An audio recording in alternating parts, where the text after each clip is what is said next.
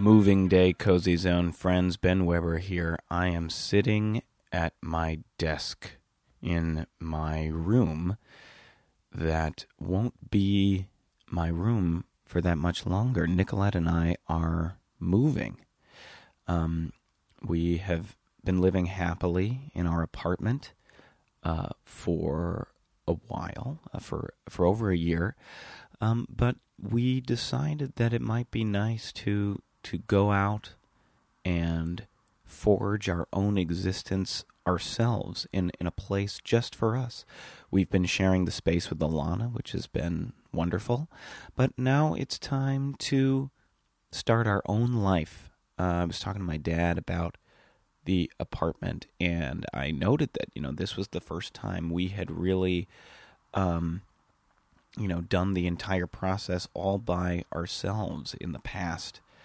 Just because rents are crazy, I had to ask my father to be the guarantor of my apartment, which is fine, But this time, it was my credit, my income, all of the things that I think about a lot in terms of my own identity as an autonomous adult. And, it felt really great when he said that. It made me feel seen and acknowledged. So thanks, Dad. Thanks for saying so. I feel really good about it. The place is going to be beautiful. We're going to make it cozy, of course.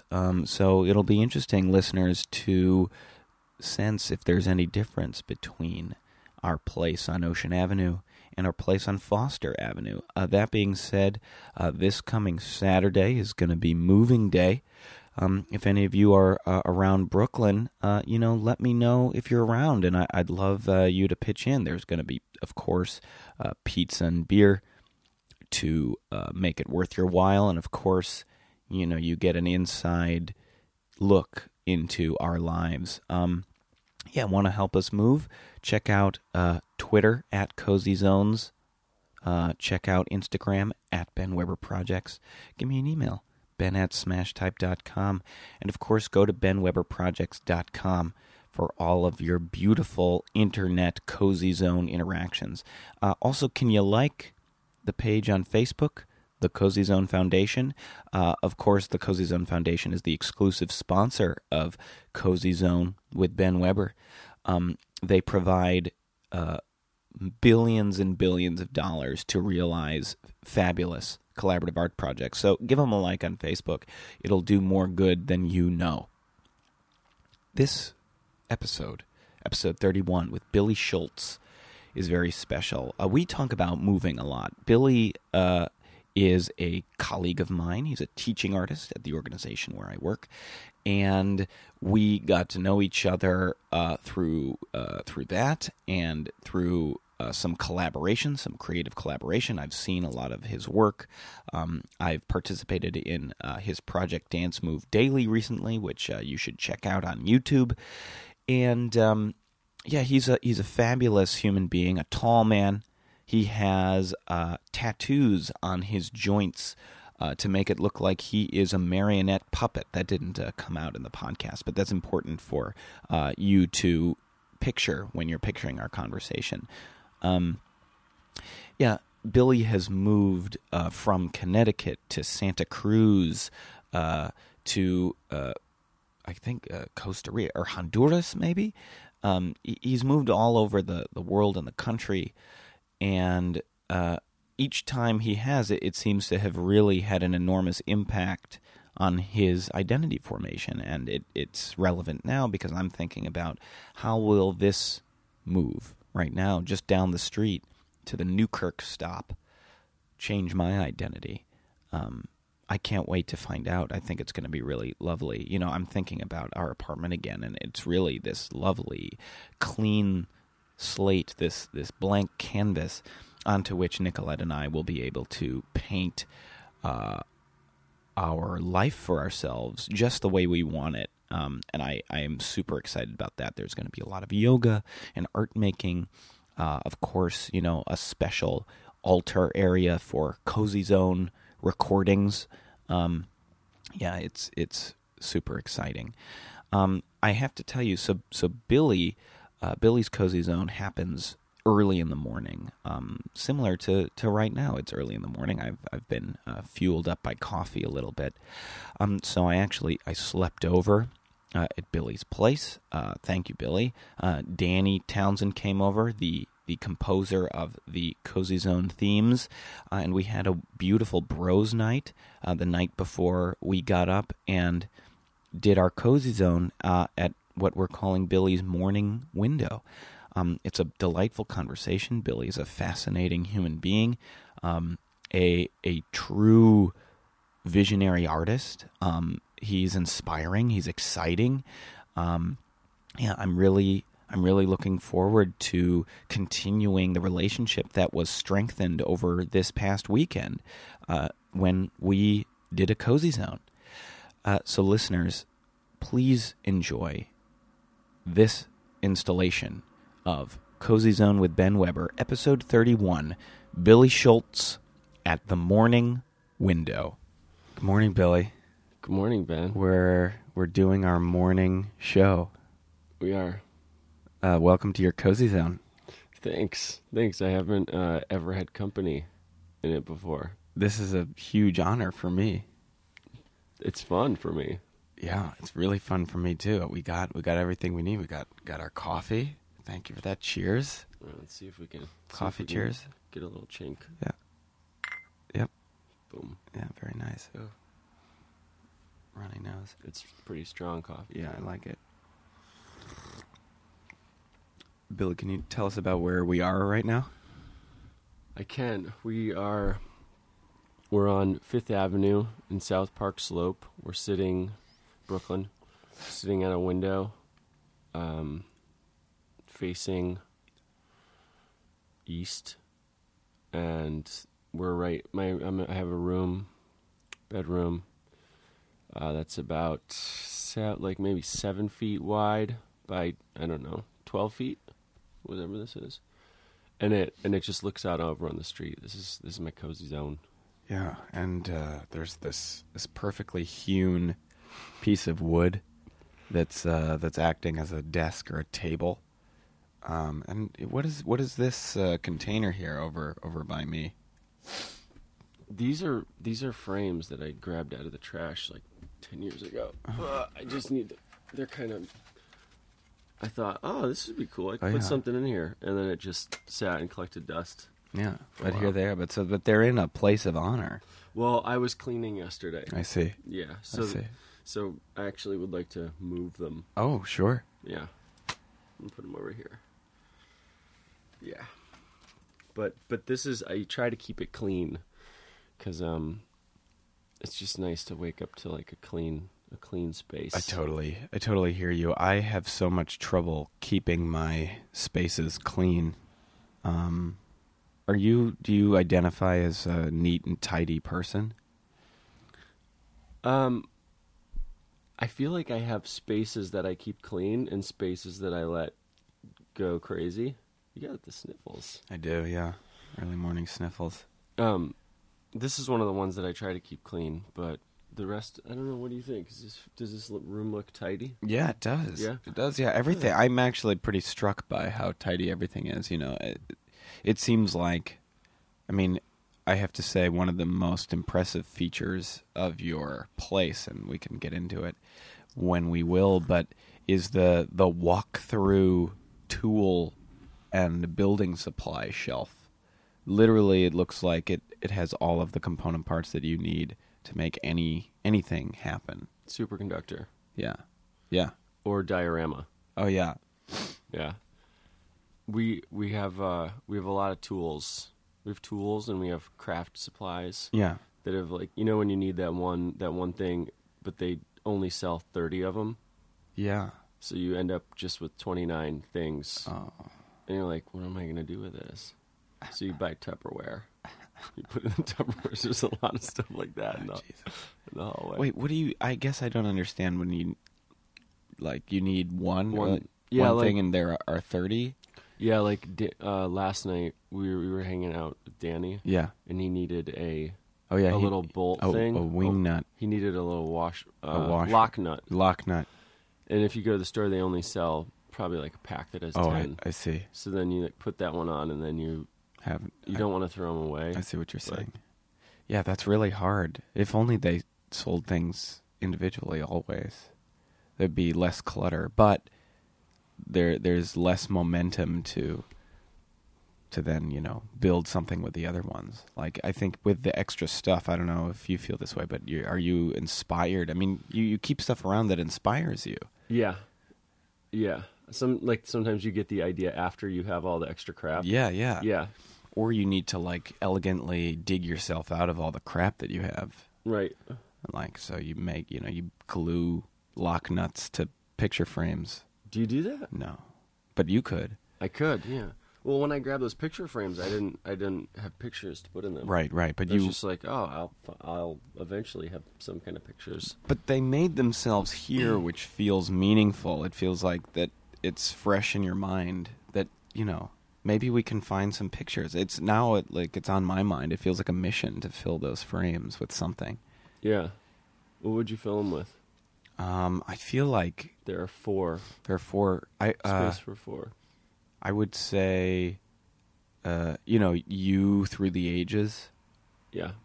Yeah, I would like to see pictures of a young Billy Schultz. Oh, that's who I'm with this morning, listeners. Did we not say that? No, not yet. Oh. Billy. It's early in the morning. Also, something we didn't say. Wait, hold on. What time is it? 7:15. 7:15 a.m. on a Sunday. Very good. Very good. So Billy, I remember talking about the Cozy Zone for the first time with you, waiting to go teach a lesson for the theater where we work. Mm-hmm. We're coworkers and friends and now colleagues, art colleagues. And yeah, I distinctly remember this is exactly what you predicted, that this is your Cozy Zone early in the morning. And it felt great. I actually slept over last night. Slumber party. We had dinner. We played music. We ate brownies. Mm-hmm.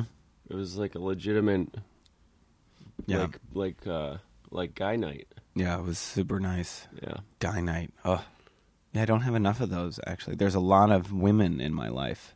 Same. Yeah.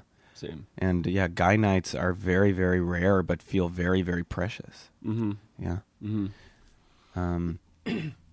That was we had that was special because my neighbor came down, Danny, who you know well. Oh yeah, Danny, who created the theme song to the Cozy Zone. And like I always see him, but I never get to hang with him. Yeah. And so that's one of the things that drives me kind of crazy about living here is you don't have enough time to, like, you meet all these amazing people who are here, surviving here, which means something because it's difficult. You have to do so much. And you're like, when am I going to, I'll make a dinner date for like a month and a half from now. And then something happens. I'm like, fuck, how am I going to? And then it worked last night. Yeah, man. I love what you said about surviving here, and that's very much like, as I've been doing these zones, I'm just mulling it over, digesting like what exactly these are, and I think it's an exploration of like how do you survive in this crazy city, and hopefully the world at large as I keep doing this, and I think it sounds like one of the key methods of survival is making time to see the cool people you meet, because there are really a lot of cool people in this town. I don't. Then that makes me think that this project is so brilliant because it just like create like that. That's what this is. Yeah. Yeah, I mean, we have to sit together Right. and figure it out. Right. And be with each other and be in this unbelievable zone. I'm looking at a unicycle right now and a trombone. Those are character elements right there. Tell me about your relationship with a unicycle, Billy. Okay. When did I get a unicycle? I think that I moved into a house that had a unicycle under it. And I remember walking by the little sidewalk next to the house and seeing this unicycle that was poking out underneath the house. It was like a raised up 3 feet. And I pulled it out and it was completely unrideable. It was like rusted and really screwed up. So, but it planted the seed, like, I wonder if I could ride a unicycle. I've always liked to do different, learn different, physical things, juggling, stuff like that. So I had a friend that had a unicycle, and he let me borrow it, and I learned on that one. And then I realized that you could get hired to ride a unicycle, and I was like, if I get paid to ride a unicycle, that would be incredible. So I bought one that looks nicer, and it's gold, and it has a black seat, black tire, so it has this very. It's a good looking thing. It goes well with the trombone. Actually, It does look super slick. It goes great with the trombone. Where was there a unicycle under your house? New Orleans. And the trombone also came from New Orleans? It did. It came from a garage sale. That, last night I actually told the story wrong to you guys. What's the real version? The real version trombone story. The real version is that is even better. So I last night I told him that I got it from a garage sale for $5, but actually, a friend got it from a garage sale for $5 when he heard that mine had gotten banged up. The slide got locked and wouldn't work. I think someone sat on it. Oh, so he found that one, and I think it was $80 to get the slide replated, and it's from 1919. From New Orleans, so it's telling you stories. yeah, know, it's haunted, maybe. Yeah, that thing has seen Storyville. The thing has been had floozies hanging off the bell, and Fats Waller and Jelly Roll Morton backing it up on the piano. Oh my God. That's what I like to think. Yeah, so there's a lot of history. There's a lot of energy around that trombone. Yeah. And would you march and play your trombone in various parades? And yeah, on Mardi Gras so each neighborhood has its own little celebration. There's the big one that people go to that's great and super wild. Yeah. And then each neighborhood has its own celebration, and in my neighborhood there were a couple different crews that I was a part of, and people you do cover songs where people write originals, and you just pretty much just march around the neighborhood getting loud, getting rowdy, and it's great. That's amazing. It's special. It's usually around Fat Tuesday, but not on. Mm-hmm. How did you come to New Orleans? How did you find yourself there? I followed love. Oh, yes. Yeah. Tell me where did you find this love to begin with? Where did this love begin? I found it in Santa Cruz, California. Yeah. And it was a forbidden love. Why? Because she was still with the person that she was having trouble with her boyfriend, but they were sticking it out for the time being. And she had plans to move and he had plans to stay, but I think they were still going to keep it going.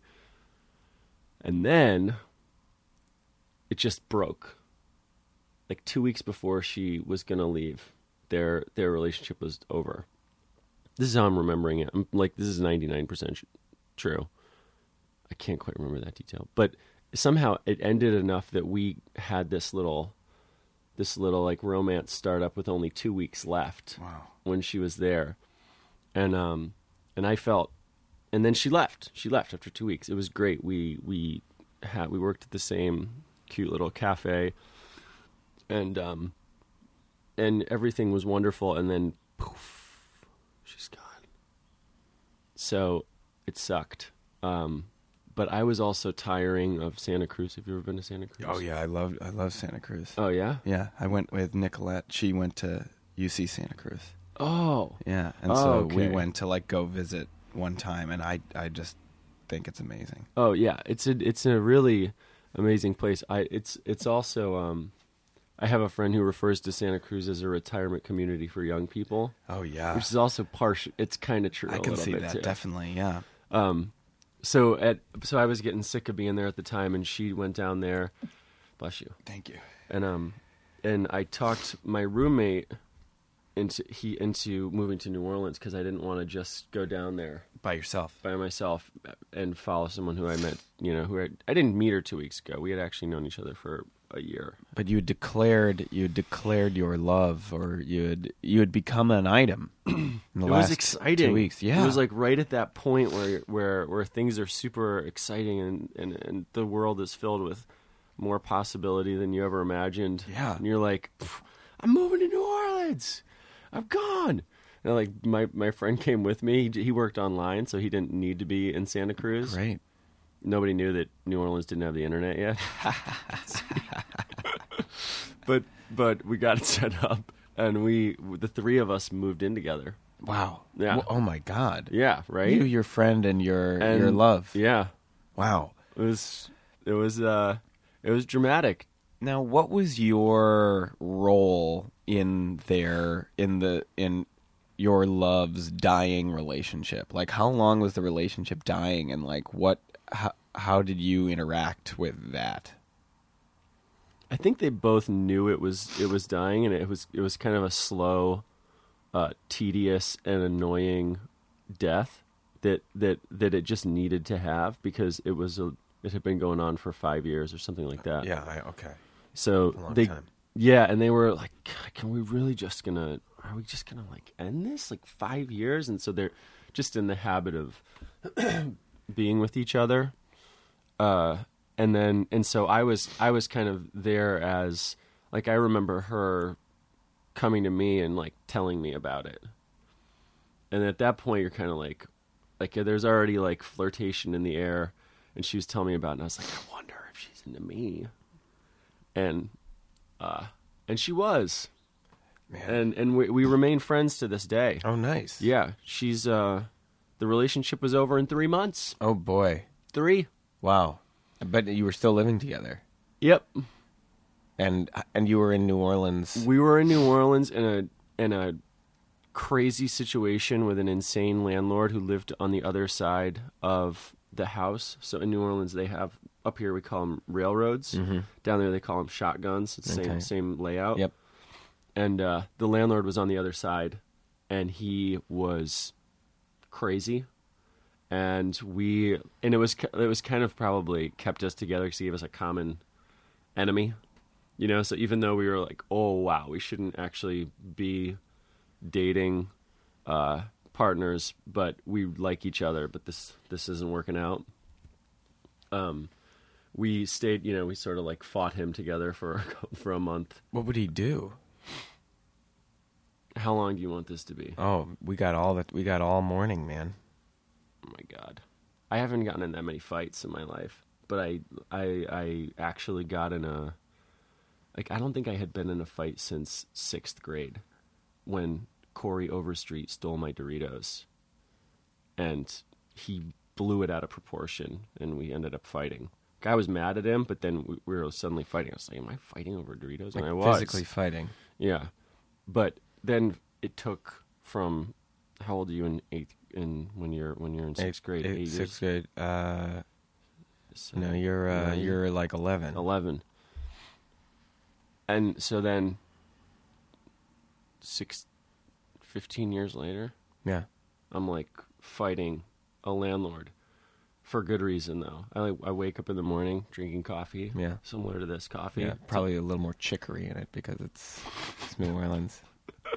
Do you like chicory? Yeah. Ugh, You don't? I can't get into it.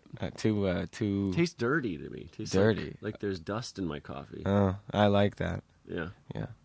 But I woke up and I was making my coffee, and I go out to the front porch because I hear like some sort of a weird sound coming. No, sorry, let me back up. I go out to my front porch and because it was morning, and I just like looked around. Then I went back in, and I was in the middle of making my coffee, and I heard this weird sound. And he had seen, my landlord was awake for some reason and outside, so he saw me come out, and he didn't like me because I got mad when he would break into my apartment and try to sleep with my girlfriend. So literally, like he would just break into our apartment and lay down on the sofa and fall asleep and wait for her to come home. That's gross. It's amazing. That's so gross. There are no rules. Why there would are no he do rules that? in life? Isn't that illegal? It's so wrong. God. It's so wrong, but this guy was an old punk rocker who just didn't care. I see. So he would do lots of stupid shit. So I hear that sound, and I'm like, what? Like, what is that? What is that sound? And my coffee's like percolating and happening, and I go out, and he has my cat. He's holding my cat, and he's like pulling the skin away from its neck. And I'm like what? You know, I immediately was like, Jeff, put my cat down. And he's he's staring at the cat. He doesn't even look at me. He just is like, has his eyes it was pure evil. And so at a certain point, we started wrestling over the cat, and it turned into a fight. Did you punch him in the face? I didn't punch him in the face, but I used to do this thing to my sister where I would pin her down and then tickle her. Like, I'd have my knees on her arms, and her arms would be up over her head. Yeah. And then I would just tickle her until she, like, cried. Yeah. Essentially. Yeah. I was that kind of brother. And so I got him to he was a really skinny, you know, he was skinny for a lot of reasons. So he was just insane, wimpy little, I don't know, he's like a Tasmanian devil, but he's like made of wire. Yeah. But eventually I had him in that position where I pinned him down. I was like, what am I supposed to, like, this is when I'm supposed to be punching your face. But I also was reminded of like tickling my sister. Yeah. So this like funny moment where I didn't know what to do with my hands, because now I had my hands free and I just had his like disgusting face in front of me, and I was like, what do I do? And I didn't want to punch him in the face. I just wanted him to stop torturing the cat. And so he kind of like, he was wiggling around, like trying to get away. And finally, when he calmed down a little bit, I just put my arms on his arms to hold him down, and then I got off. And he like immediately came at me again. So, see, this story's long. And then the most surreal element of it was that my girlfriend at the time was making a short film that it required. The set design needed these like sunflowers that were cut out of plywood. And so there were these plywood flowers on the front porch, just like sitting there. And he picked them up and started slapping them together. So like, plap, plap, plap, plap. One of the sunflowers broke. It turned into like this weird song and dance thing where he was literally like stomping his feet and slapping the flowers and not even attacking me. But I was like, what are you doing with the sunflowers? Like, you just broke the props for her movie. It was crazy. I don't even remember how it ended, except that later that week I called the cops on him. And in New Orleans, this is a big, you don't really call police. Police are more corrupt than civilized conversation, but obviously, but he like you couldn't reason with him. And so at one point I was like, I've never done this, but I'm like scared of this guy. He's breaking in my apartment. He's creepy as hell. He's like torturing my cat. Okay. And so I called the cops, and they showed up and knocked on his door, and he was like totally sober. He all of a sudden was totally sober, totally normal, had a conversation with them, and the second that they left, he just went batshit on me again. And then he just yelling at me, not trying to touch me. But so I'd see him around town, for the years that followed, and he just gave me like the iciest look you can imagine. But Damn. Fights are stupid. Yeah. Fights are so. But sometimes you're like, don't torture my cat. What was wrong with this What? guy? I don't know. And he rescued animals. He rescued cats from the neighborhood, but he hated me so much. When she moved down there, she moved alone and moved in there, and he was like, "Oh yeah," and he was just like Mr. Creepazoid. Yeah. 5,000. Yeah. 6,000. 10,000. So he immediately started hitting on her. So then when these two guys moved into the apartment, he was like, "This is a bummer." Yeah, but I don't know, man. Oh yeah, it's not right, like at all. Yeah. It makes no sense. It's not what a person should do. No. Ugh. Like that person should get their face pounded in, actually. Yeah. And you didn't tickle him. You didn't punch his face. No. You just let him go. I let him go. I let him go back out into the world to destroy other cats' necks. Ugh. I kind of wish I had just like flushed him down the toilet, gotten rid of him. Oof. But I don't. That's a hard thing. Like, are there people who you just want to like disappear from the planet, or do you want to believe that they like are okay if they're not in your face, or is rehabilitation possible, or is it not? And you should just actually like some people should just go down the toilet. I mean, I'm sure there are some people who should just go down the toilet, but like who is able to make that call? Like you and I don't. I don't feel equipped to make that call, to pass judgment over that. You know what I mean? Like I'm not in favor of capital punishment. No. But No. Toilets maybe from time to time. Like go just like a state mandated swirly. Yeah. Mm-hmm. Yeah. There's a dog taking itself for a walk. Are there people? I don't know. There's a leash. It's wearing a leash and it's looking patient. But I don't. Oh. See, this is when it starts to come alive. Yeah. What time is it now? I don't know. 7:36. Okay. And it's kind of nice. Yeah. It comes alive. Yeah. I mean, like there's this moment. nothing out. There's no one out. There was a guy with a baby. There was a delivery guy. It looked like on Yeah. a bike. So you were in Santa Cruz. Mm-hmm. What were you doing in Santa Cruz? I was growing up. Yeah. Mm-hmm. Are you from Santa Cruz? No, I'm from Connecticut. Okay. But I didn't start really like growing up until I was 23 or Yeah. something. Yeah. Like I feel like that's when I was. You hear the dog? Yeah. I think someone called the dog. Mm. I empathize with not growing up till 23. Really? Oh yeah. I mean, I still feel like I'm growing up. Yeah. Yeah. That was. I think that I feel like that too, but I feel like that was like a chunk where a lot was going on. Yeah. Early 20s. Yeah, man. Not sure about what to do.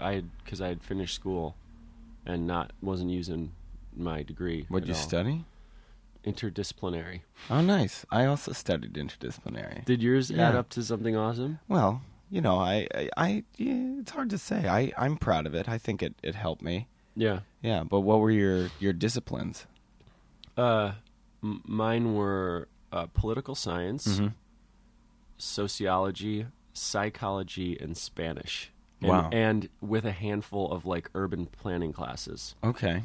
And what I wanted to do was to work I wanted to like work in community centers and do like community and economic development in places that aren't having such an easy time.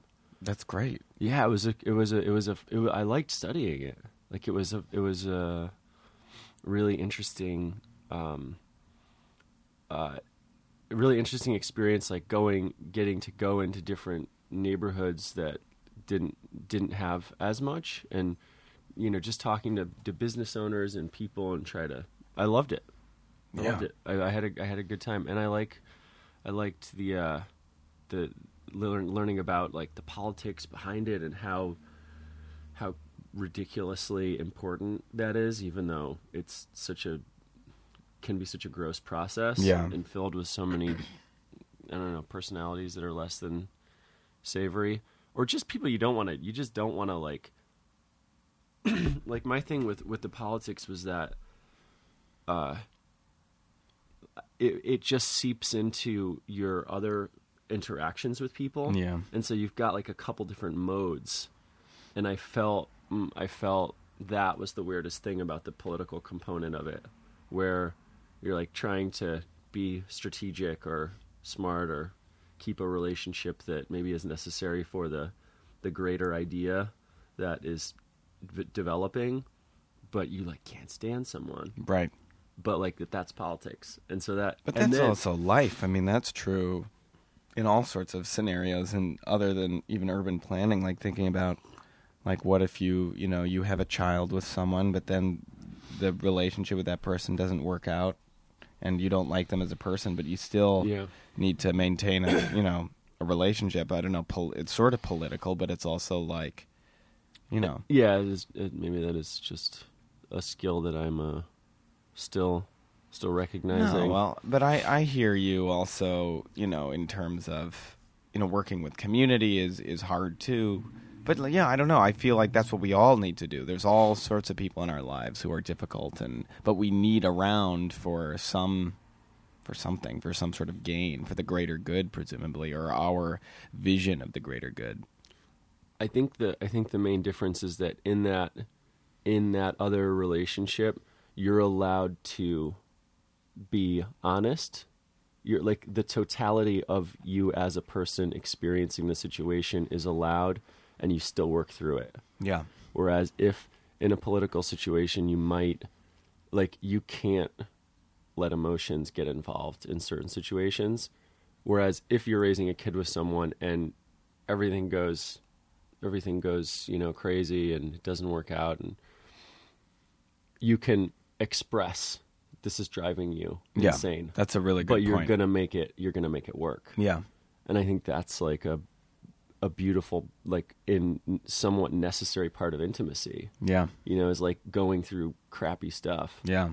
And making it to the other side. Yeah, expressing the hard emotions. Yeah. Yeah.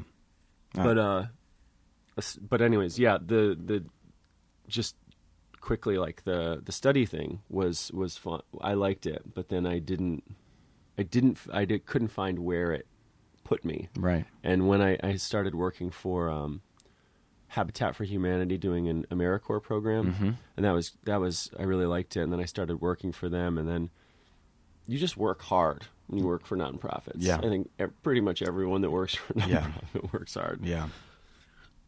So then I left that and moved to Santa Cruz. Wow. And that's where we sort of That's where we were. That's where we were. Yeah. But how did you identify, like, what you said you grew up in Santa Cruz, so like what did you discover about yourself? Like, who were you becoming? I think it's just when I first left, a lot of my the things that I was just sort of like born into and endowed or taught as a child. That's like I sort of grew up with all of that and didn't question it that much until I was in my early 20s. And so that's when I was, just sort of living this more. I grew up really religiously, so that's when I left, like definitively left that stuff behind and tried to figure out what I thought about things, and started to like learn how to smoke marijuana, which I never got very good at. But you live in Santa Cruz, California. You're like, Yeah, you gotta at this least try. Smells so great everywhere. Yeah. And just like having sex with people who I wasn't going to get married to, which is recommended. Yeah. Just Totally. just like live like Yeah. I left that stuff behind and started to just like figure out how I wanted to live my life when I was there. Wow. What religion did you grow up? Presbyterian.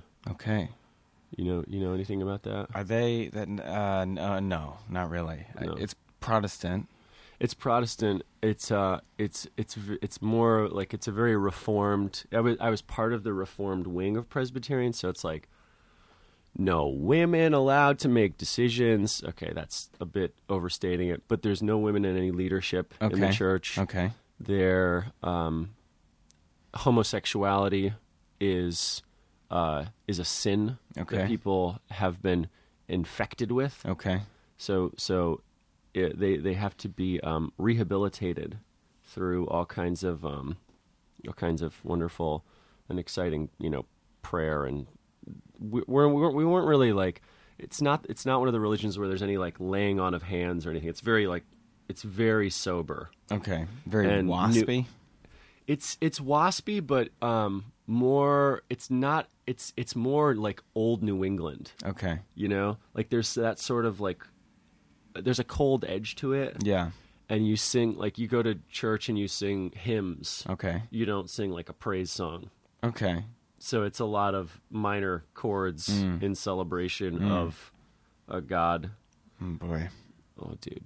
So yeah, it was intense. And it wasn't serving you. Not. I mean, when I was a kid, I loved it. Oh. I cried for baby Jesus. Oh my God. Seriously. Wow. Like I felt so much. Yeah. And all my friends, my family.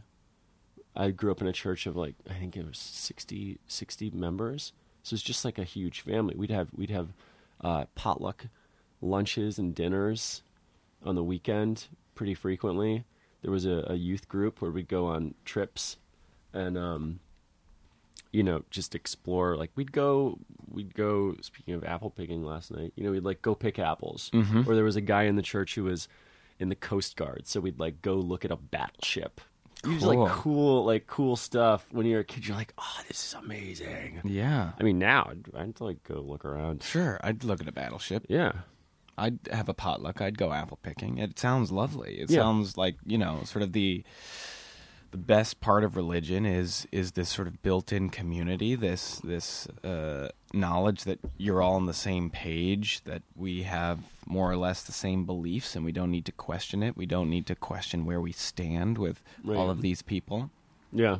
And you're doing something your mission in life is like a thing that's bigger than you. Yeah. And that's in common with all these people. It's amazing. Yeah.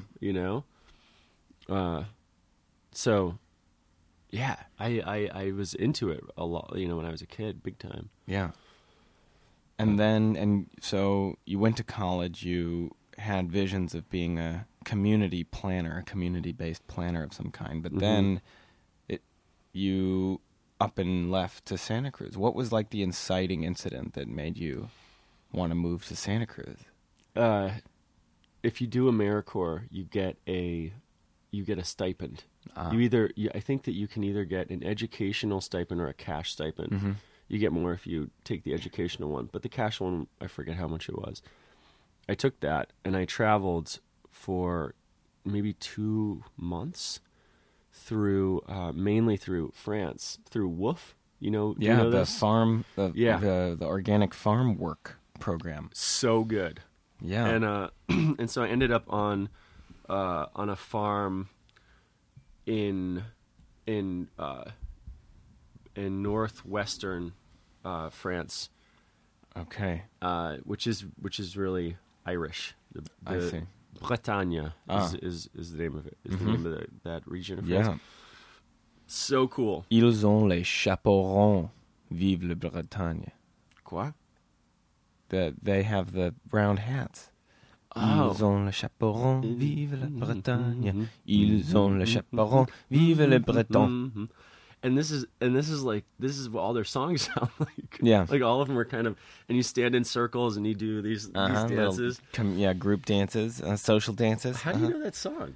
I don't know. It's it's in the. I studied abroad in college in Toulouse, so I'm a Francophile myself. What turned you on to France? To France. French class. I loved French class in high school. We had a crazy French teacher, Madame Peterson. It was about the teacher. The teacher was well. good. She just she had an infectious Francophilia. She loved France and just all of it. It satisfied all of these maybe bougie fantasies that I had, like food and sex and art and love and film, le cinéma. Le cinéma, le quartier de cinéma. Ah, yeah. Mm-hmm. Right. Mm-hmm. Yeah. That's like, I remember seeing that magazine and being like, whoa, this is sexy. This is cool. Yeah. And it was, for me, it was the same thing. It was like, it was like this aspirational sort of interest in a sense. Yeah. Because I loved movies, and I remember like watching French movies and probably hearing someone tell me how important they were. Yeah. And also watch them and be like, oh, this is awesome. This is great. This is not what I'm used to watching. Totally. So you were chilling in rural I Britannia. wanted to learn French. Yeah. And I actually spent a huge chunk of that AmeriCorps money on a course in Nice. Nice. Which nice. Nice. It's one of the most easy places in the world to blow a ton of money. Okay. And not learn French. Oh God. Because everyone there is speaking English or their native language, and it's filled with the class was filled with diplomats and ambassadors, sons and daughters, who just wanted to just needed one thing to do during the day for 3 or 4 hours. Yeah. And then would just shop and drink. And so that I could not sustain that. Even though I actually did. But then I had a month left in France, and I think I had like $80. Oh my God. So I called my parents, and they were like, that's what you did. They're like, what are you going to do now? And they didn't help me. Wow. And I remember feeling really betrayed, and like we were already kind of going through it because I was leaving. I was like, not into the religious thing anymore. Yeah. We never had a combative relationship at all. Yeah. I think that this was more based on their like 1950s sensibility of like now's the time that you grow up and start answering questions for the predicaments you put yourself in. Yeah. So I ended up joining WOOF, the organization, and then traveled. I had enough money to get, I don't even know if I paid for the train ticket. I might have just hopped on the train. Wow. And like gone up to Paris. Yep. Because I was in Nice, and then I took the TGV up to Paris. Very nice. Crashed with some friends there, friends of friends who I had found because I wrote like this SOS email to a handful of people who I knew had friends in Paris or in France, and then I made my way to Bretagne. Quimperlé was the town. Quimperlé. Quimperlé. Oui. Q-U-I-P.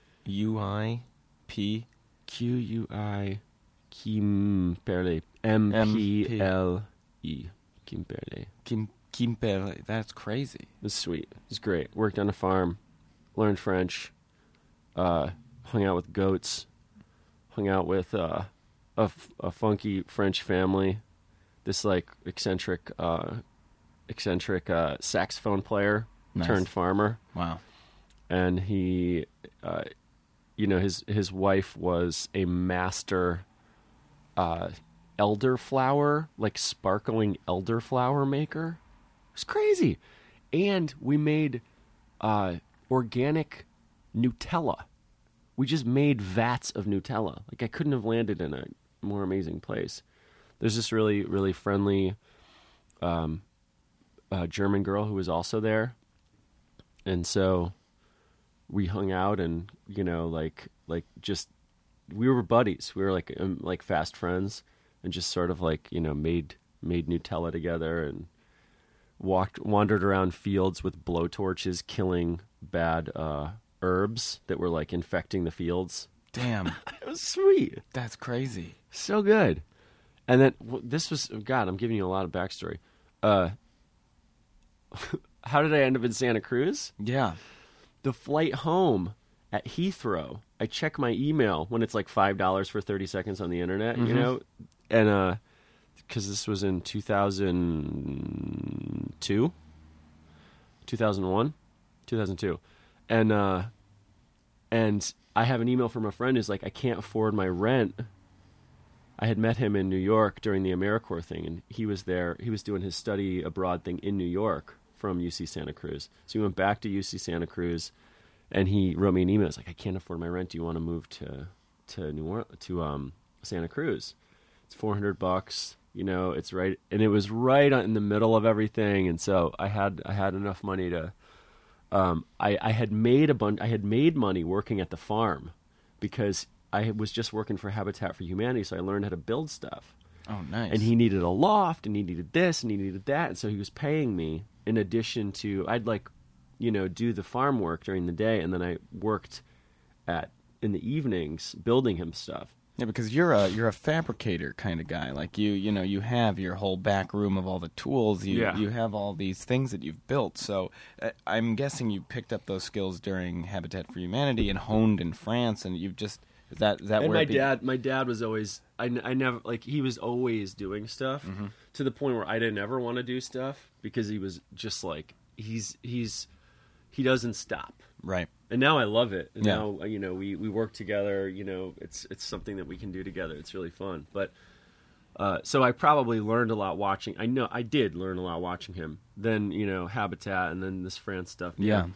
Oh, awesome. So you were paid for construction projects and carpentry stuff in France. Yeah. So that gave you enough money to move to buy a ticket to move to Santa Cruz. Wow. Yeah. And that was it. And what did you do? Like, what did you do for work in Santa Cruz? You were in that cafe. Two cafes. Two cafes. Yeah.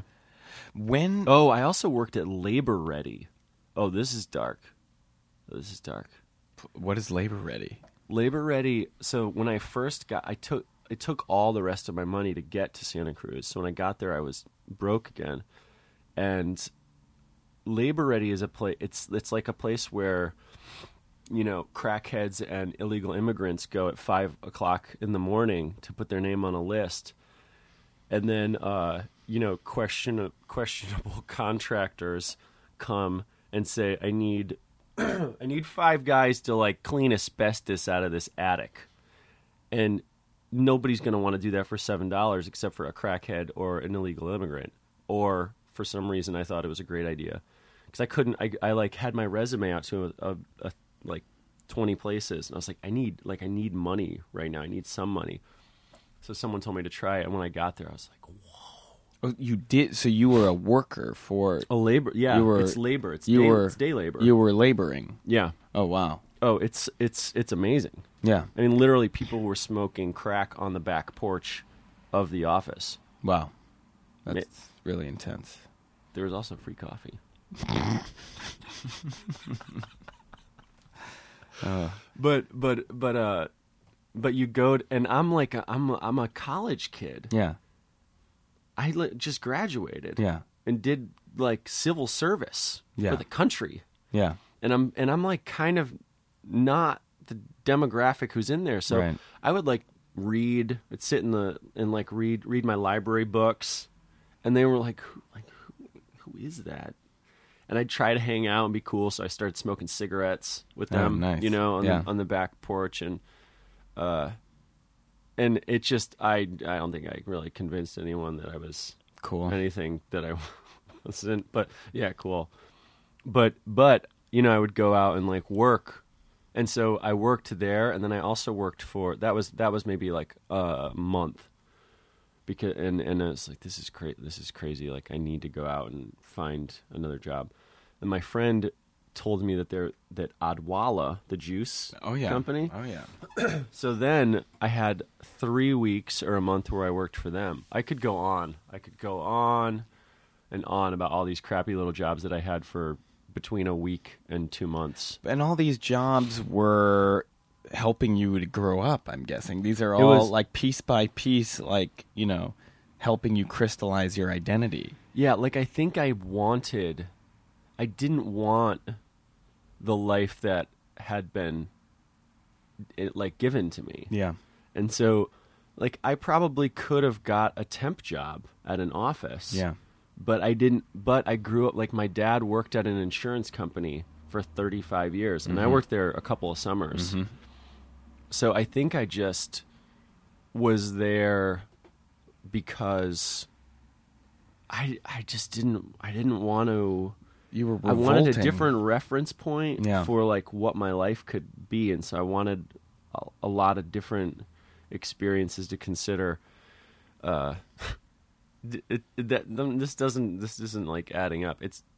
It was more of like a, you know, like a Fuck you. fuck you to my regular life. Yeah. But I didn't go like, you know what? I'm not going to be a baseball coach like my dad was when I was born. I'm going to be a trader, you know? I'm going to be like a stock I didn't go like up. I I went see. down. Well, yeah, but that's In a probably more rebellious than going up. But wouldn't it have been awesome if you like rebelled up? Jeez, I don't know. I don't think so. wish- I don't know. I mean, so I know you. I met you knowing that you are a multi-talented, multidisciplinary artist. So I know you as a clown, a physical theater artist, a dancer. But I haven't. I mean, there has been no sign of art yet in your life story. Like, where did the artist spirit emerge in all of this?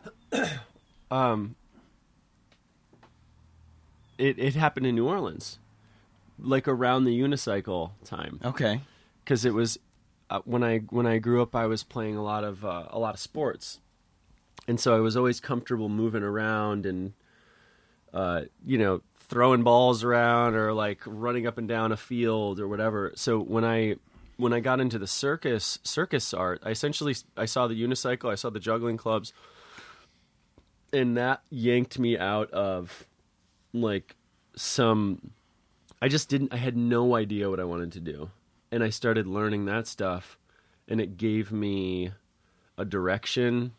It gave me some like fun and delight. Maybe first. Yeah. That's actually where I guess a lot of stuff really begins. And then I realized that there were directions I could take it that were pretty cool, like getting paid to ride a unicycle or juggle. And my mom, when I was in 6th grade, she made me a pair of Jams shorts, like the big long shorts. And you ever heard of I have Jams? no idea. No. Oh man. Jams. Jams is a thing. Jams, I guess you have to be over probably like 30 to know Jams. Are you 30? I'm 30. Oh, Exactly. Yeah. 32. But it's just like big, long, oversized, like long shorts. And I think that they were cool when I was in 6th grade. And I remember my mom making those and being like, wow, like, oh man, how's she doing that? So when I started doing circus stuff, I remembered my mom like cutting out patterns and how she would like take the old beat up pair of shorts that I had and just seam rip it so that you had the shapes, and then she would trace that onto the newer fabric and sew me a pair of shorts. And I remember like she sewed like they had shark on it. They were awesome. Yeah. It was like maritime. Nice. They were ocean jams. But so in circus, I found like there were all these interests that I had that were sort of like encapsulated in circus, the world of circus. So it was like physical, and there was a design element. I was like making costumes, and I just like went for it. And so that's when the art stuff happened. Is I started performing for an entertainment company in New Orleans, which do these like mock Mardi Gras parades all year round for like Citibank or, you know, big banks would always have their conferences there, but it could also just be like the Doctors Association of America would come down, and so they wanted some spectacle in their conference, and so we'd come up and like break the monotony of listening to people, and it was fun. It was great. It was really fun. And then from there, I went on to learn about. I was like, wow, I guess I'm being a clown.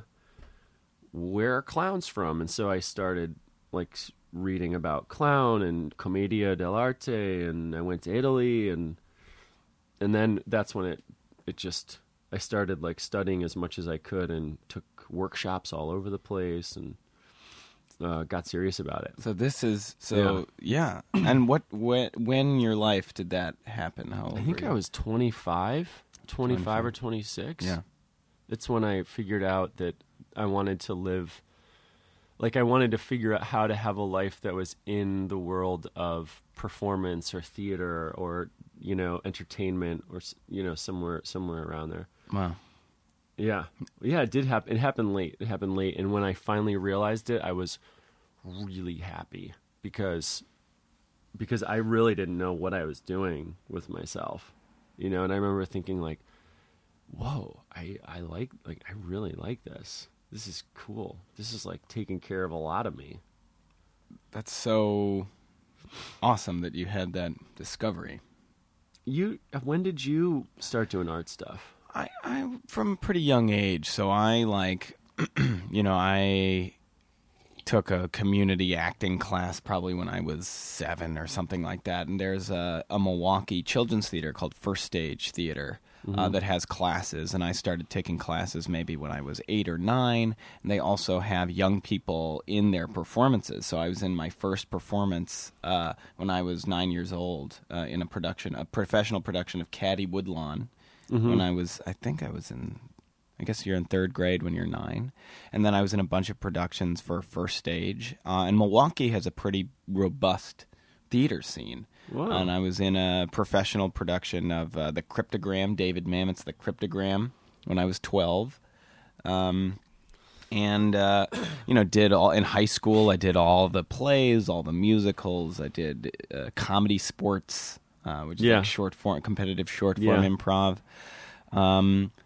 But when I went to college, I didn't want to go to like a conservatory. I really wanted to do like an academic thing, and so I did an interdisciplinary degree too, and I called mine Theatricality and Taboo. So it was sort of this conceptual look at like what is, how do forbidden topics get manifested on stage? How do we use the stage as a tool to sort of play with things that we can't really talk about in polite conversation?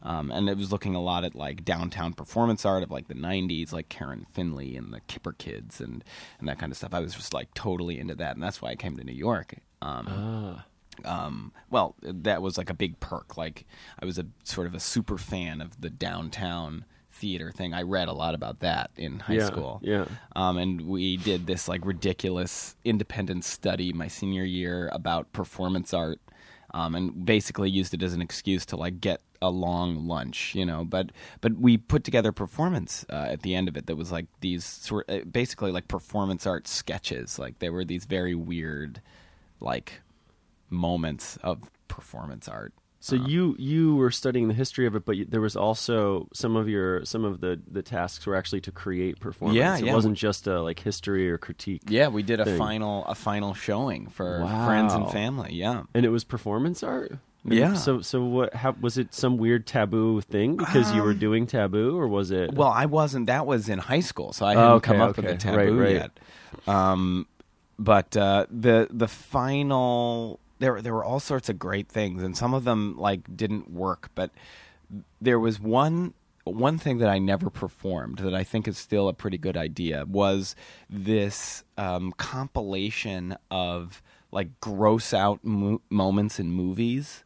So like there were like like hyper violent like war scenes. And have you ever seen The Fly with Jeff Goldblum? Yes, but but it's been. I have a bad memory. It's been. Yeah, well, basically, like that movie is just filled with like all of this disgusting like movie magic. Like I watched it one time. Like I was watching it and eating a tuna sandwich, and there's this moment where he sends a baboon through these teleportation pods, and there's something wrong with the machine, so it turns the baboon inside out. And so, like, it's this David Cronenberg thing, and so you see this, like, quivering, like, mass of, like, ground-up baboon, like, shrieking. So and good. I saw it, like, I saw that scene. It's, like, maybe 10 to 15 minutes into the movie, and I, like, shut it off, went upstairs, puked my guts out, and then for, like, the next maybe 5 years, I was just terrified of the movie The Fly, and would like, sneak around... the TV guide and like see when it was on and like see a little sneak peek. But then I finally saw the whole thing. And then basically Jeff Goldblum's DNA gets mashed up with a fly, and he like deteriorates and transforms into this like fly creature. And it's super gross. But anyway, so I would take all these like gross out scenes and edit them together. And it would be we'd show the audience, and I think the performer would be eating yogurt, and like it would just sort of like you would sort of like puke the yogurt, like you'd eat it and you'd just sort of eat all this stuff and do this gross eating Stuff. thing. Have you ever seen The Stuff? No, what's The Stuff? Is that a movie? In yogurt, it's about this weird yogurtish substance which starts coming forth from the earth. Oh, you got to watch it. Oh my god, you got to watch The Is it Stuff. a horror movie? It's more like a zombie movie. Oh, whoa. But it's real. It's great. I mean, Stuff. it's this weird sort of like irresistible substance which the earth starts producing. Like there'd be a crack in the ground, this white stuff that's coming up, and people are. It's the most delicious stuff ever. And so they start where is it coming from? No one knows. They start packaging it, marketing it, and what all it does is like eat your brain. Oh my God. And so the entire population of planet Earth is going brain dead, except for this one little kid who's like, there's something wrong with this stuff. It's amazing. It's a great movie. But anyways, okay, so... Well, but just so that's so The Stuff. That might put it on the list. Put it on the list. Yeah. But so, basically, it's a nod to how I was, like, very physically affected by gross out scenes in movies. Like, I was, like, I was trying to fight through that, but it never was performed. That's sort of the conclusion. Okay. of this Okay. Oh, performance. this is the one that was not... Yeah, okay. Yeah, this was a non-performed senior year performance art piece. Wow. Yeah. Performance art. Yeah. And we ended our show by crucifying our friend on stage, like tying him up and like crucifying him. And Fake blood? No fake blood. But so we tied him up there, and then we, like, as soon as the show was over, we started like breaking everything down. And so like we were like cleaning up the chairs and like breaking down the stage, but we left our friend up there.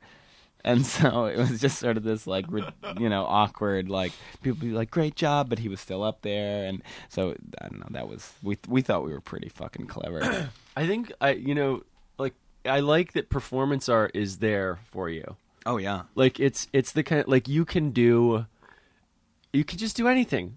You can do absolutely anything. Yeah. I was at something recently. I was watching the Red Gloves movie, which is this project that I did a while ago. Red Gloves. Yeah, there's a lot of ground to cover here, Billy. Yeah, but and it was a great project, and I wouldn't ever do it again, but I wouldn't replace it with anything else. Like, it was a really awesome thing. That's so fascinating happened. to hear. So tell us a little bit about Red Gloves. Like, what is this project?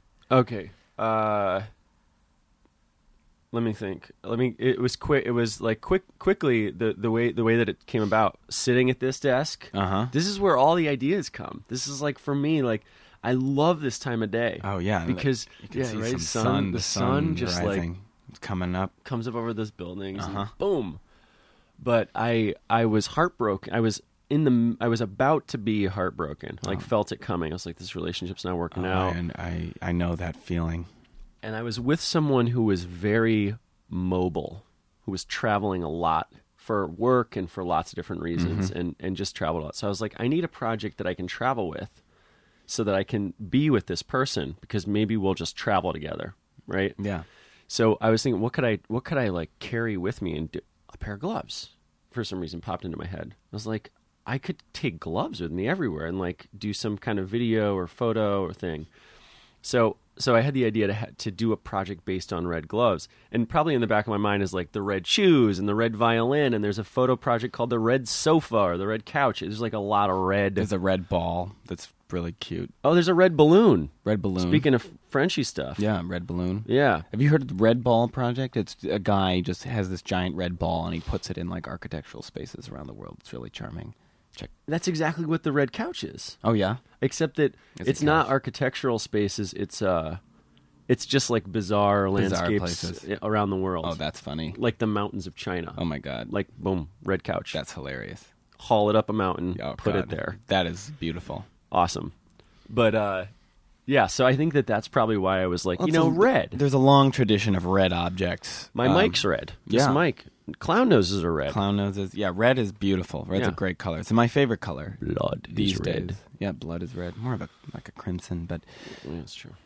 yeah, red is a big deal. Okay, so you had these red gloves that you could travel to be close to your Sweetie. your sweetie. And so I got the red gloves. I had the idea. I started flushing it out, and it turned into this idea where I would take the red gloves and just my phone, and I would videotape anytime I had done some dance stuff. And I was like, when I see someone in public doing something interesting with their hands, I'll ask them to put the red gloves on and then videotape. See if say, hey, I noticed you were just like looking for the perfect pair. I'm a choreographer and I'm making this. I didn't really consider myself a choreographer, but like Until sometimes now. you gotta say that. Yeah. And I'm making this dance piece, and we're basing our choreography on movement from everyday life. Would you mind putting the gloves on and then just looking for the pair in the same way you were doing? People are like, this is kind of weird, but yeah, sure. So I just started gathering footage of people in everyday life doing stuff with red gloves on. Rubik's Cube.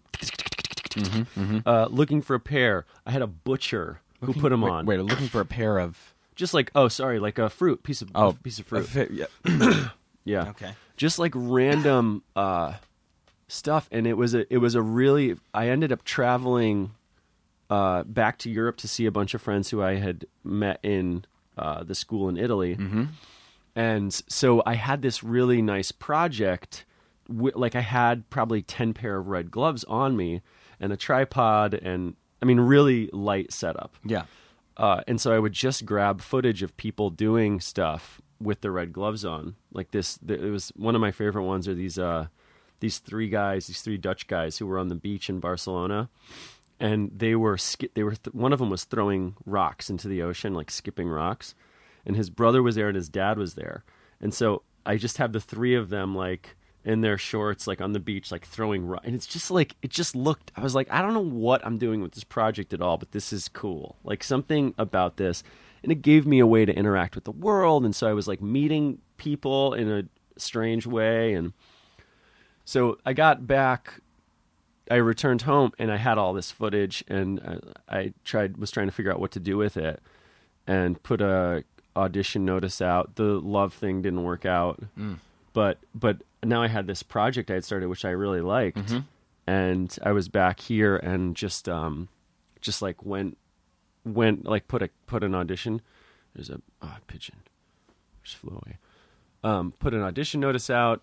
Pretty much invited everyone that came to the audition to be in the show. There were like 12, I think like 13 people total, maybe 15 came to the audition, and I was like, you guys are all awesome. And there were two people who I actually really didn't want to work with, but I was like, I am like, I need a good new type of way to like work, and I want to be like a professional artist and work through that stuff. They didn't end up being in the show, which was great. There you go. But yeah, it ended up being this theater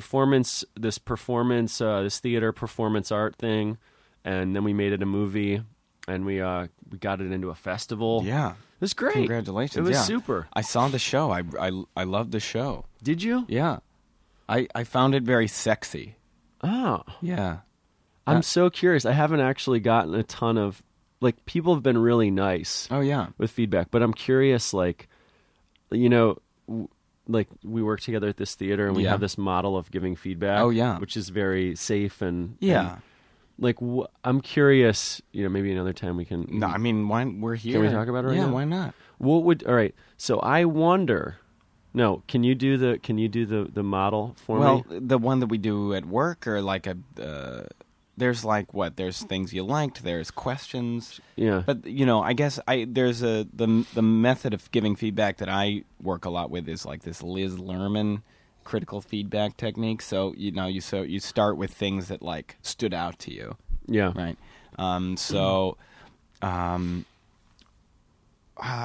Oh gosh, there's a female performer, I think, who has like had a solo and maybe wore like a sundress. Was there a sundress part? Is that? Yes. Yep. She had a flowy kind of dress. Were there like glowing like these balls of light which were being suspended above her? Maybe. Yeah. Maybe It was not. like a getting ready. Was there a getting ready? That was moment. So that was at the beginning. that I really liked. There was like the sort of the video that popped up into it was really charming. Yeah. That platform of yours was good. Yeah, I don't know. I guess that those things stuck out to me. I mean, it's a weird like when I go to see pieces like that, I often come away with a ton of questions myself, which is kind of why I am curious, Yeah. because there wasn't a narrative. Yeah, but that's it was fine. an episodic kind of like dance and clownish Yeah. kind of mime show in Yeah, a sense. very much. Yeah. Oh, yeah. There were little vignettes. And the red gloves is a perfectly reasonable thing to tie it all together. Oh man, my roommate, who I wish she could have been here. You could have met her last night, but she you said that you have met her. Yeah, I think. She Geneviève Leloup is a Belge. She's a Belgian. Nice. But she does textile design. Okay. So she spends a lot of time making beautiful things. Mm-hmm. And she did the aesthetic she's like, everyone should be in gray tone outfit. Mm-hmm. The red will pop. Mm-hmm. And the aesthetic is really strong. And so Yeah. I think a large part of what makes the entire idea work is the fact that there's like that cohesion. And I'm glad that she was in charge of that, because I wouldn't have made that decision, but I think it was a really good one. And I agree. And there was some sort of like boxing motif, and there were There was like a these boxing scene. There yeah. was there were these big group dances also that were very athletic, that are very charming. Like for me, it's really pleasant to watch performers working really, really hard on stage. Like I think that like working themselves up into a sweat like that is really satisfying as an audience member. Yeah. Yeah, I mean, I don't know. It was just it's a pleasant, playful experience. Cool. Yeah, I don't know. Yeah, nothing. I don't remember having any strong. I was just like, oh yeah, that, and like again, the overarching feel was sort of sexiness. I don't know. There's something about red gloves, and like there was just it was very physical. There's a lot of bodies. There's a lot of like breath and that kind of stuff that just was like made it kind of erotic in a way. Yeah. Yeah. Oh, I like that. Mm-hmm. Huh. Yeah. It's funny because at the so the film festival was last week, and we're sitting in the theater, Yeah. and it's an art house. It's an art house like showing day. It's Sunday at noon. Hotspot in the program. Oh yeah. So there are pretty much like as many people there as it took to make the films that are there. You know, like they're pretty much. I don't know if there's any audience outside of the those of us who are responsible for making it. Maybe a handful of people. Yeah. But man, they're art house films. It can really go either way. Yeah. There's good stuff, or there's just like the most boring shit you can imagine. Yeah. Captured on a camera and called art. Man. Mind blowing. Mind blowing. I mean, What was I don't think I would never say that I wouldn't want that art to be made, I'm Right. glad that people make stuff. Like, whatever they want to make, I'm glad they make it. Yeah. Because you got to, like, sometimes you got to make something. You don't even necessarily You have know to. why you got to make it, but you're like, I got to get this out. That's true. But I forget how we got talking about performance art, and I mentioned the red gloves thing. Well, that's a big, yeah.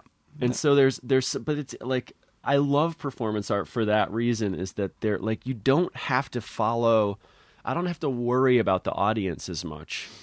I can sort of like follow my own impulses and whims and desires for like a different, the reason I like performance art is I think there's a lot of like brand new landscapes that are birthed in the world of performance art. Whereas like in commercial theater, it's got to sell something, and there's great stuff on Broadway or wherever. Yeah. But it has to follow rules so that people can stay engaged. Like, it's there to engage people and to share a story or whatever.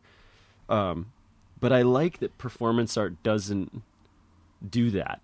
Yeah, I think it as much. I think it has its own sort of set of rules and vocabulary. Like, I do agree that, in an ideal world, performance art would birth these new landscapes and these new set of conventions. But I think often, in every context, there's some, formula or some sort of set of rules that need to be followed. Like, a performance art piece, probably is going to have nudity. It's probably going to have food play. It's probably going to have some sort of like rape text, like that's probably like, it's probably going to be in there. You know what I mean?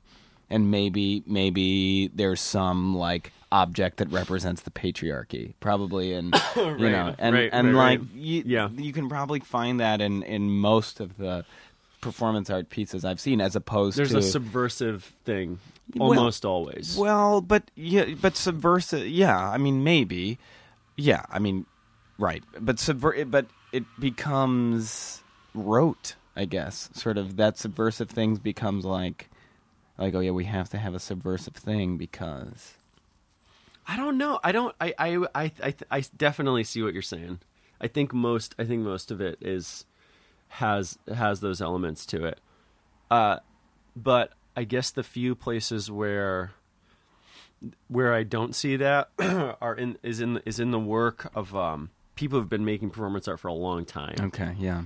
Who made all of their anti-establishment stuff. Yeah. And now they're just like, I'm a weirdo that does this, and this is my language, and here it is. Yeah. And they've created a body of work. I'm thinking of someone very specific right now who got me into performing.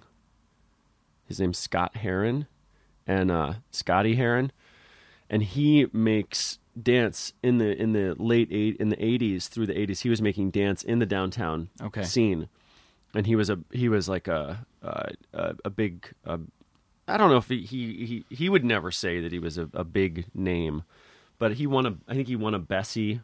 And he lives in New Orleans, and at the same time I was learning how to ride a unicycle and walk on stilts. I met him walking on stilts. He had moved to New Orleans after being here, and he invited me to be in a dance piece. So I suddenly was like, I can be a dancer. This is great.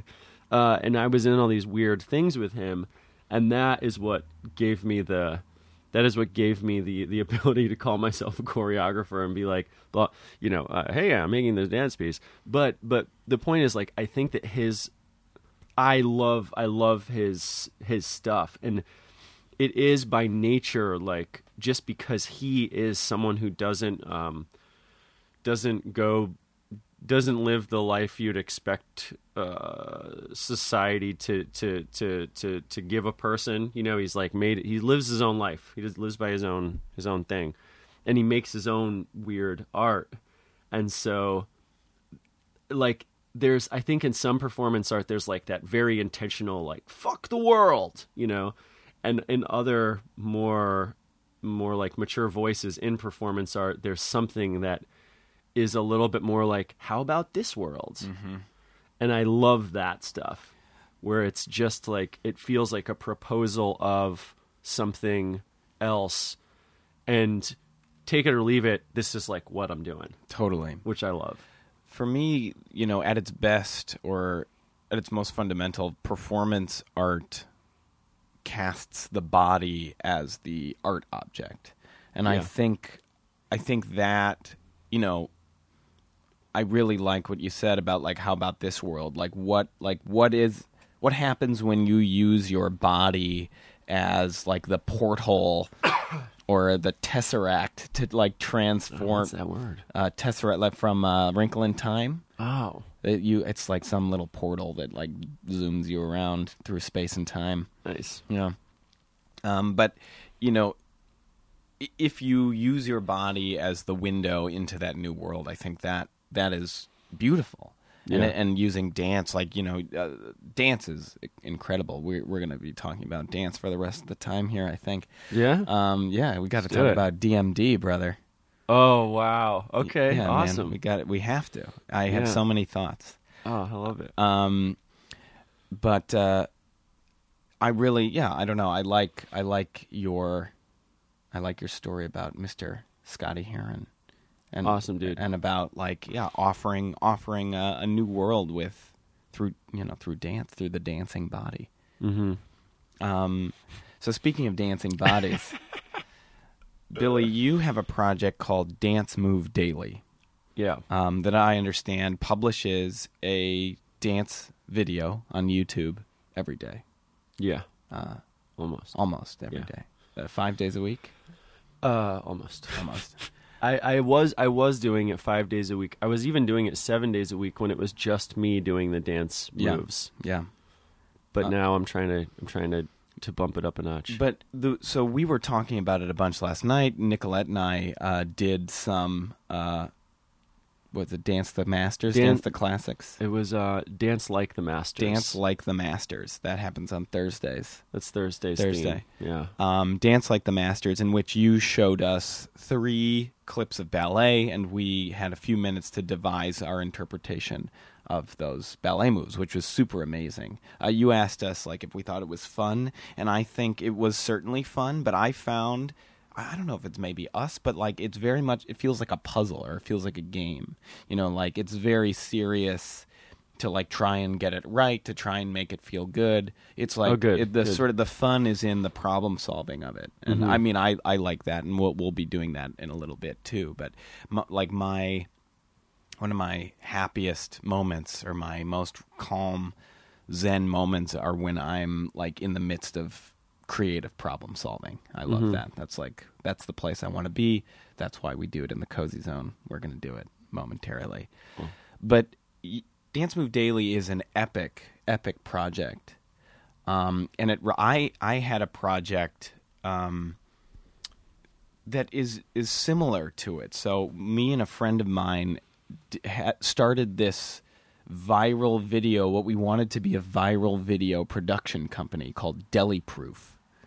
And we would have, basically, we wanted series, like a series of series. So we would, like, we created this unbelievably complex universe of, like, different series of sketches, and, like, we would have an online cooking show and all these,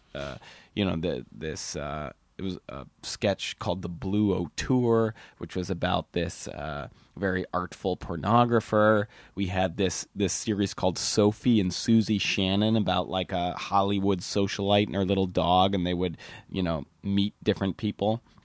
And then I wanted to also like do something every day, and we'd call it Deli Proof Daily.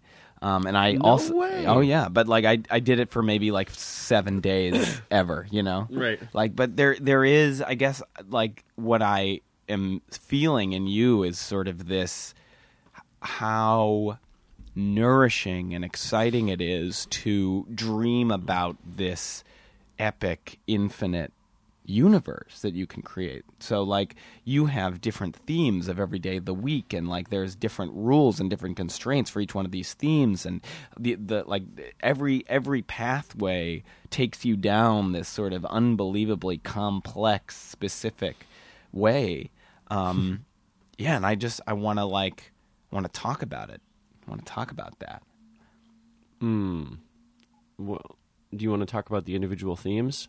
Can we start there? Yeah, let's start there. So, yeah, and like, how did Dance Move Daily begin? You would film yourself?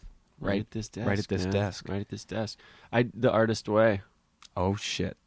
Bam. I listened to you and Courtney Oh, do yeah. a Cozy Zone. Oh, yeah, Artist's Way.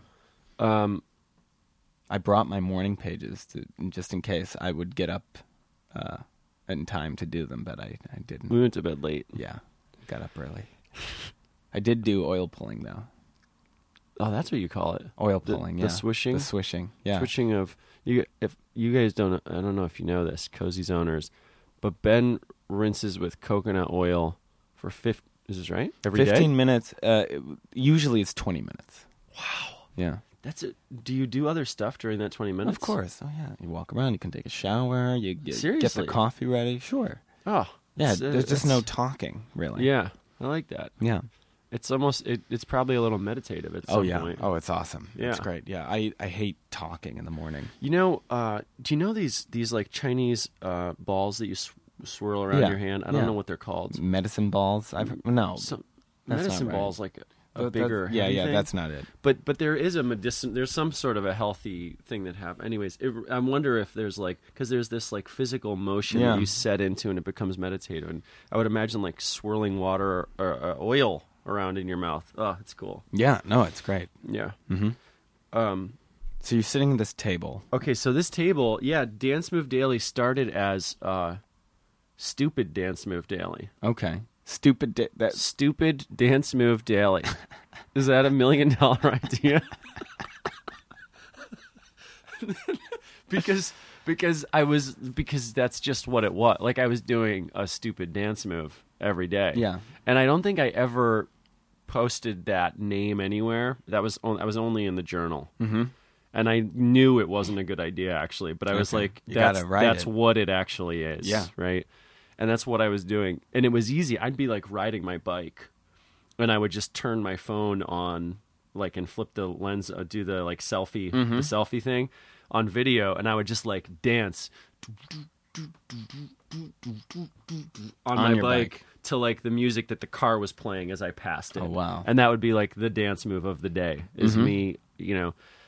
But and so I would post a lot of these and then you know, luckily it evolved from not luck. I mean, whatever. Like, it could have stayed that, but the thing is, after doing that Red Gloves project, like, I wanted to make something that I'm in the process of figuring out how to make it something that's like more that more people like. You know, that's like a more popular thing. And I've spent so long making weird performance art that like. It's like taking me a while to learn how to like communicate the entirety of the idea because I think I'm used to like just like this is what I make. There it is. And Right, it's like, right. and I feel like like this has been a really good exercise of like here's this kind of weird idea of two people who are not trained dancers dancing like trained dancers. Well, they have to imitate the dance moves of these trained dancers. How do I shoot it? How do I? And I like, for example, now how I shoot it with you two are watching the Yeah. video, right? Mhm. And I leave all this space in the upper left-hand corner so that I can then like picture in a picture the video that you're watching, Which is super cool. which was a friend's idea. I shot with a great clown, Adina Valerio. She and I shot one with her, and she's like, it would be much more interesting if we were watching them watch it. And I was like, you're right. And so the next time I shot a video, I did it that way, and I was like, this is the answer to that. But there have been a lot of there's been a lot of exploration and discovery along the way because I don't know it's just starting. Yeah. You know, Yeah. it's a project that's just taking shape. So that theme, Dance Like the Masters, is Thursday. We're going to start with Thursday.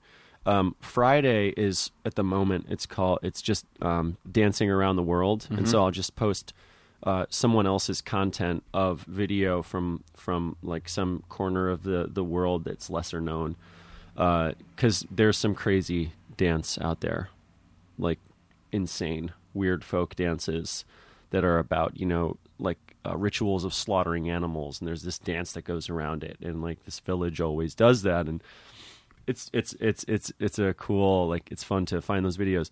And then I'll skip the weekend because there's nothing on the weekend. Gotta rest. You have to take care of yourself. And that's like, Gotta edit all those videos.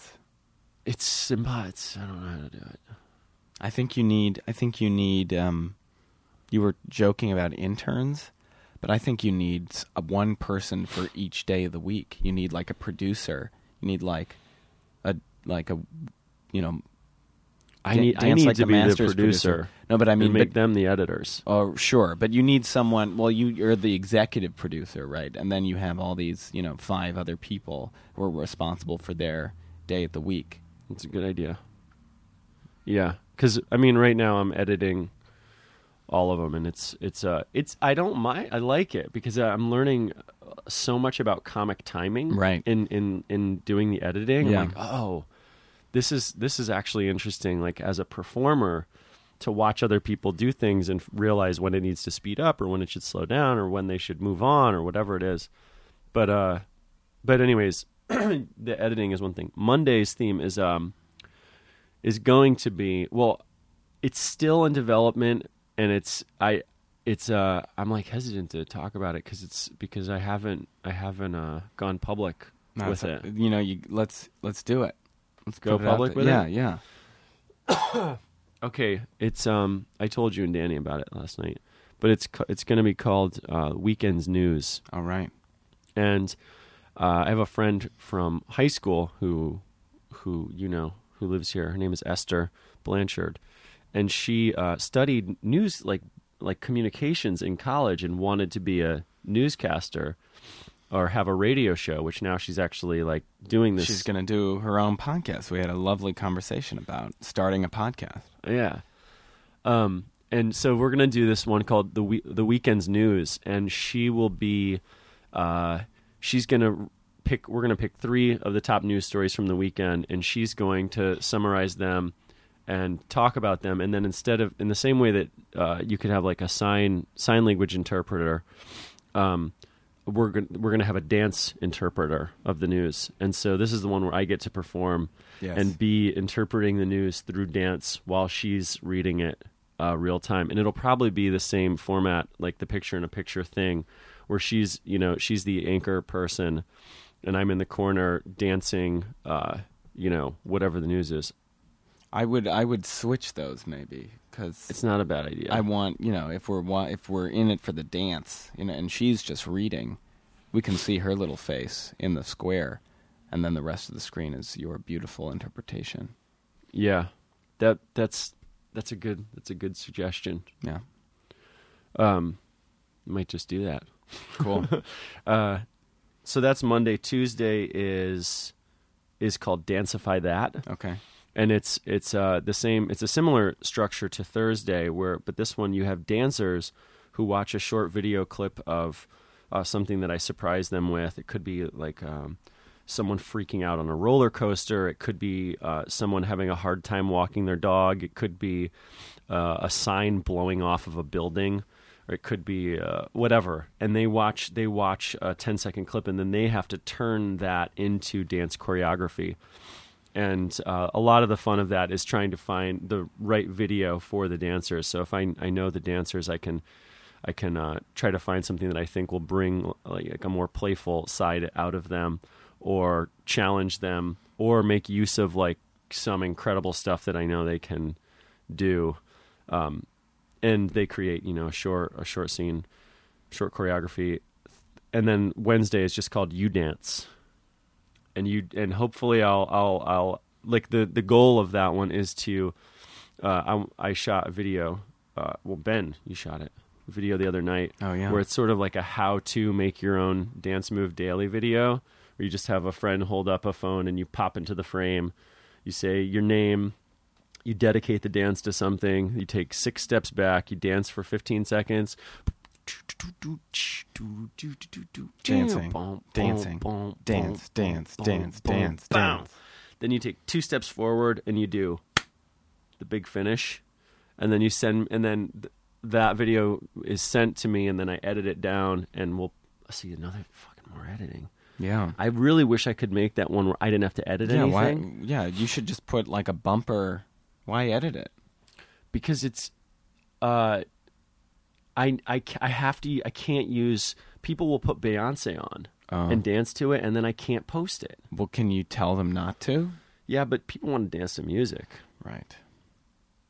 Like it's hard to dance to. I mean, you dance in your kitchen when you're cooking sometimes. You But just like how do wave a whisk you- around, but But so you just need to like when they're actually dancing, you need to cut out the music, or what I do is I add music on top. right? Over the audio that is in the video they've recorded, and I usually speed it up a little because the internet is killing our attention span, and I'm playing along, and just like trying to tighten it up and make it a little bit more, make it something that everyone can sit through, which usually means making it a little shorter. Not always the case, but yeah. And so those are the five themes. All right. So let's see here if I've gotten it all. So we have weekends news. Whoa, I think he's okay. there's someone walking. I think What's going on? I think he is differently abled, Okay. and that's how he walks. I wish he would just walk along the buildings and hold on to the building. Yeah. Yeah, you're right. He's all right. Yeah. Yeah, not a lot of people so far, but yeah, no, he did.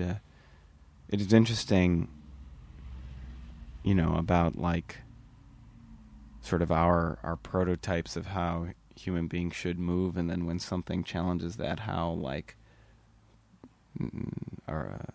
disturbing is not the right word, but it really it's like jarring. Yeah. We both were like, huh?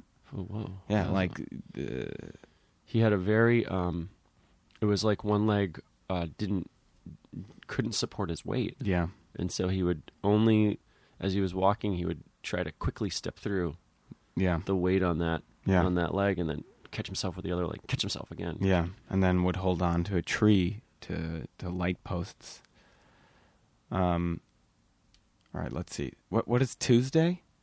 Tuesday is Dancify That. Dancify Those are That. the dancers. That's Right. the one that really has legit dancers That's going nice. at it. That's great. Dancify That. Then you dance. You dance. Then Wednesdays. dance like the masters and dance around the world. Dance around the world. Yeah, Great. those are them.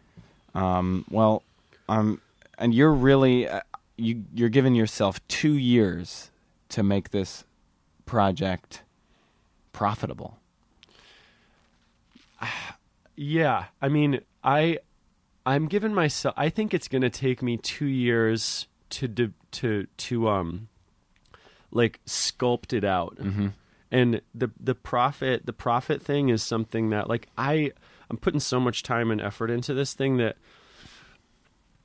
excuse me, I really like I want to make it work. Yeah. For me, Yeah. I want to be able to like to make some money off of it, but I also want it to be like the thing that I want it to be.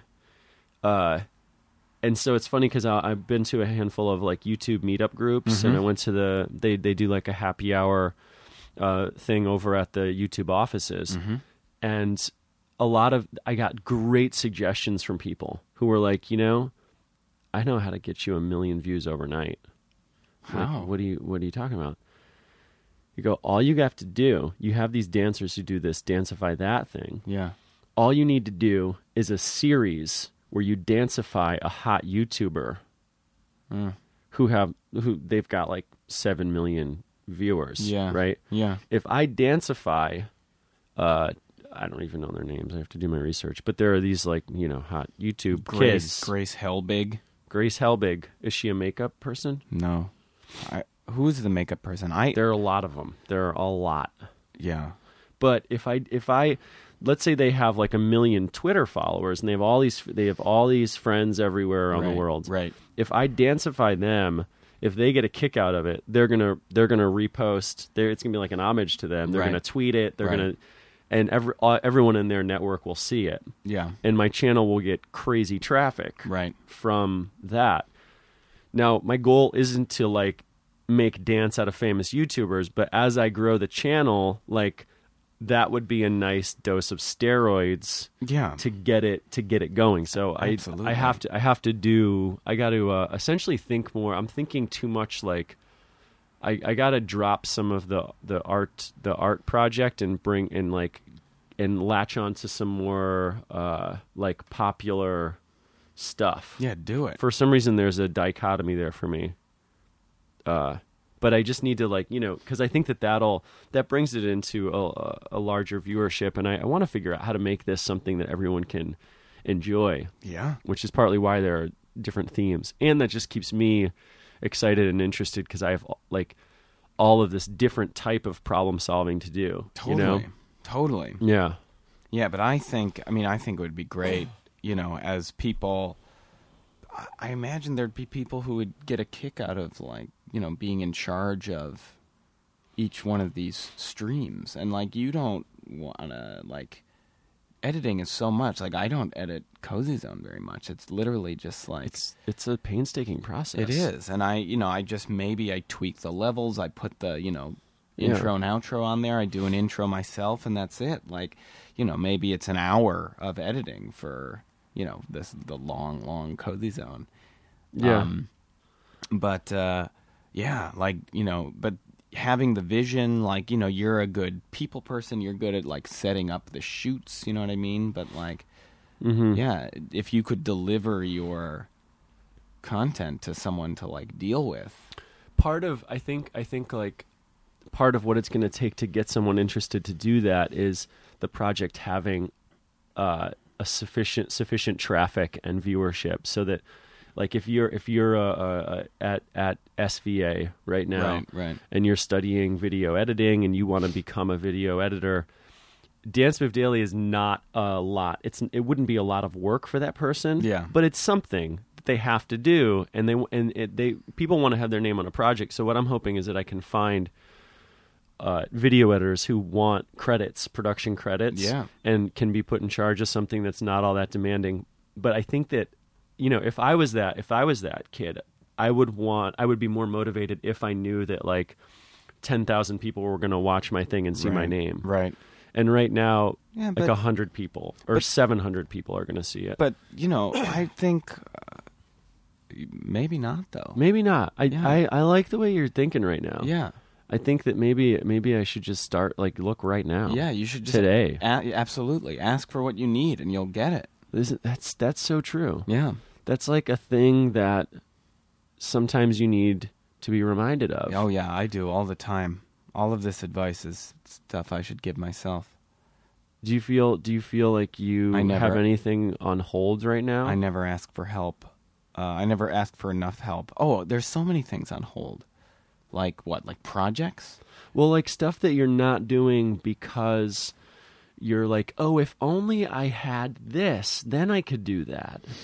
Yeah, absolutely. I'm thinking about doing open mics. I don't have time to do open mics. I'm doing all this other stuff. Right. And I tell myself I don't have time, but really I'm just afraid. That's good. It's good that you can just say that. Yeah. I think that's the biggest hurdle. Yeah. It's not being in denial about what the actual issue at hand is. Yeah. Yeah, man, it's all I am in a moment right now where I am trying to deal with all of the stuff in my life, tidying up. You're physically. Moving right now, I'm too. Moving. Yep, I'm Which is moving big. right now. It's big, huge. Oh yeah, that's you guys don't know that, but yeah, Nicolette and I found a new place, and we're going to be moving in soon. This is great. Yeah. It's such a stressful. It is. It's crazy. I've heard that it's the second most stressful thing to planning a wedding. Oh my God! It's that you can experience in your life. Oh, is wow. moving. Child. Having a child, it might be big. But I guess it's never over. Whereas a wedding is over, moving is over. Moving is over. But yeah. Yeah, that's great. You guys found a spot. Yeah, no, it's totally good. yeah, Dance Move Daily. I think it's going to happen. Let's talk about money. Let's talk about money. What is your relationship to money? Like, how do you feel about money in your life? How does it make you feel when we say money? When I say money. I mean, I just think I want more. Yeah. That's the first thing I think. Yeah. Yeah. I would like to have more money. Yeah. Like, I don't want to work all the time. Totally. I want to work all the time on my own stuff. Yeah. You want money to do all your own stuff. We're lucky. Can I say that? Yeah. Can I say that? You can say whatever you want. I don't know, but I'm speaking for you, and I don't know if it's true. I'll just say I feel lucky. I feel like I feel lucky. Like I work for a place that I believe in. Yeah. And I think that I've spent a lot of time working. Who doesn't have like a handful of jobs that suck? Yeah. And now that I have a job that doesn't suck, I have a few jobs that don't suck. I feel exhausted, and I feel like the hustle of being a teaching artist, running around lots of different schools and doing, going up to the Bronx for 1 hour of work and then coming home. It can be a lot, but 2 weeks later I'll have a bunch of work down the street that makes up for it. Yeah. So it's not really something to complain about, but it's a lot to juggle teaching artist. Yeah. The life of a teaching artist, right, is just all over. Yeah. All over the city all the time. Absolutely. There's not very much routine, which is partly why I like my cozy zone, because I can wake up and be here, and it's a ritual. Yeah. You said about it something that I will never stop thinking about. It's a place where you can sit where nothing has gone wrong yet. Early in the morning in your cozy zone. Yeah. Everything is fine. I think that's really amazing, and I often feel like, there is definitely going to be a point where something has gone terribly wrong, and I just feel so anxious and shitty about it. Yeah. Oh, money. You wanted to talk about money. But I guess what I notice that I empathize with a lot is, you like Dance Move Daily, like you are bankrolling it. Like you rent a studio space, you have equipment, you probably, got a logo design, you have business cards printed out, you have a logo designed. Roommate. Oh, great. Brilliant. Awesome. For free? Free. Awesome. She is doing more and more production design work. Yeah. And so she wants to branch out. So, and she did Red Gloves. Like now we're doing this. We get along so well. Yeah. It's a piece of cake, and it's fun to work together. Yeah, but I guess I'm lucky. Yeah, but I guess what I'm saying is like I feel the same way. Like it is worth spending money on the thing that nourishes you.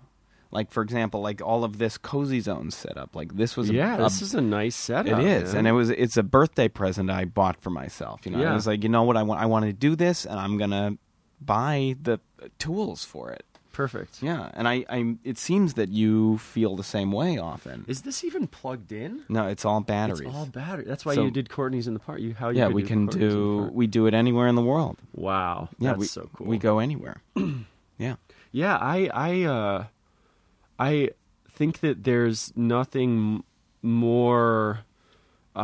There's nothing more important than knowing what's gonna make you a happier, more enriched and fulfilled person. Mm-hmm. And I feel like once you know what that is, and I feel like projects have been that for me. So I've always put a lot into, a lot of time, a lot of all types of currency have gone into it, you know? Yeah. Like relationships are affected by projects. My bank account is destroyed by projects. Yeah.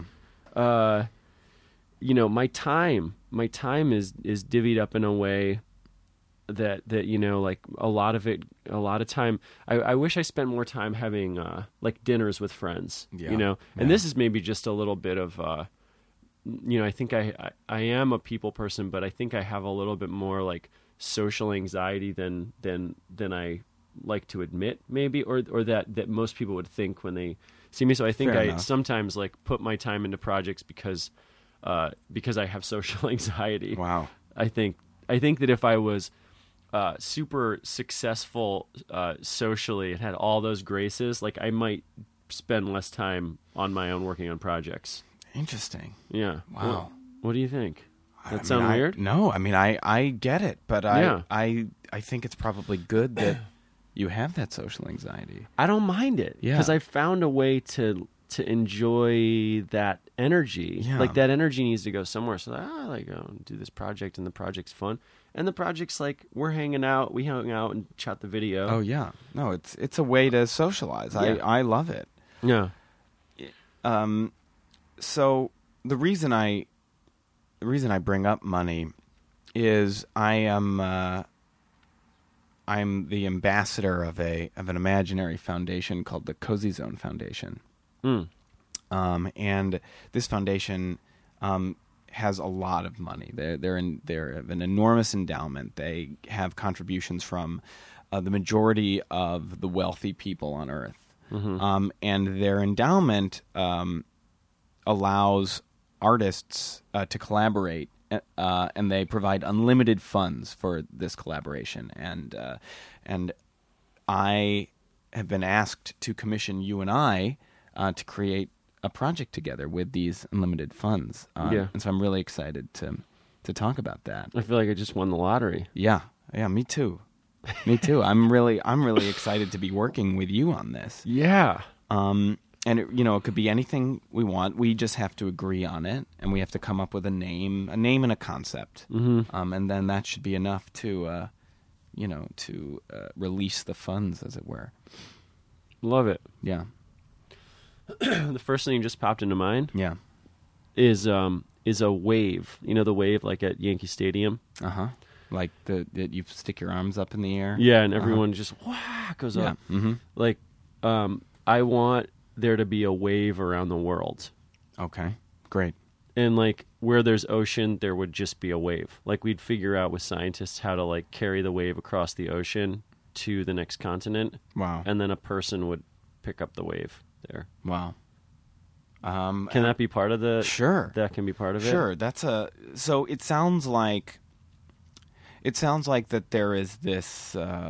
You want a global scope. You want a participatory art project Yeah. where like most people on Earth are participating. Yeah.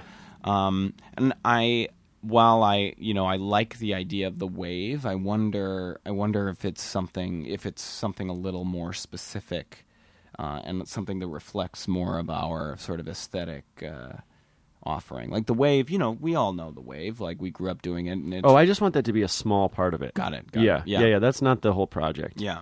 I just want that to be like in there somewhere, maybe. Yeah. Because I'm almost thinking like, I'm almost wondering if we couldn't like restructure the the schedule of the world for a week. And so that everything in the world that's happening gets put on hold for 1 week, and we design a week.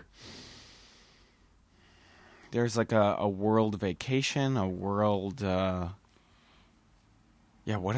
do you? Okay, that's seriously disruptive. Yeah.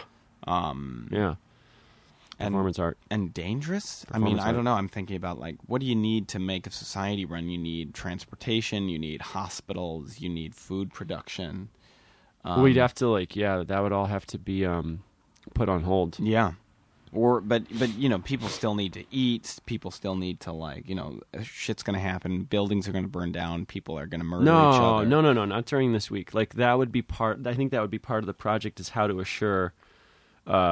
This is a huge. It's a huge thing. Okay, so we're gearing up for this week, and it's like this global pilgrimage, and I really like the image of people sort of lining up by the ocean, sort of as like messages are traveling across the ocean, like people are all on the coasts, and it also feels kind of urgent, thinking of global warming, thinking of coastlines vanishing as the ocean levels rise. You know what I mean? It's occurring to me we could have just done a sketch comedy scene. What do you mean? Like where we just did tricks with mayonnaise. What? No, I'm just suddenly overwhelmed a little bit. Wait, you're saying our project could be a sketch comedy with tricks of mayonnaise? But all right, sorry. Wait, you know what? That's me being afraid. Is what that is. Well, no, that's okay. But you want to? What? Tell me more about this mayonnaise sketch. I'm just suddenly realizing that this is a huge project that we're doing. Yeah, that's the goal. Is for it to be huge. We have a lot of money, and we have time, and we have resources to make this huge project. Be brave. But so so what are we asking people to do? So we're asking the world to like stop, to like have a week, an entire week where everything is different, and we need a bit of structure, and we need to. How would we guarantee people's safety? That's because like people are going to be having babies, people are going to die, people, everything keeps moving. Even if you say stop, which is also maybe part of the art. Like, I think that babies would be delivered by midwives who are on call. So there's still like the government is still functioning. Okay. There's still governing bodies. Okay, well we don't need the government. Well, I don't know. There are wars. There are wars. Right. Wars are happening right Wars now. are happening. Now, that's the kind of thing that like I would like that has to stop for a week. Yeah. It can start right back up when the Okay. week's over. Okay. But I think if we have unlimited resources, we could pay Russia like so much money that they're going to stop bombing like random I don't even Syria. understand what's happening with this crap I don't now. either, man. It's so bad. We bombed a hospital, a Doctors Without Borders hospital in Afghanistan. Right. It's really bad. Right. It's really bad.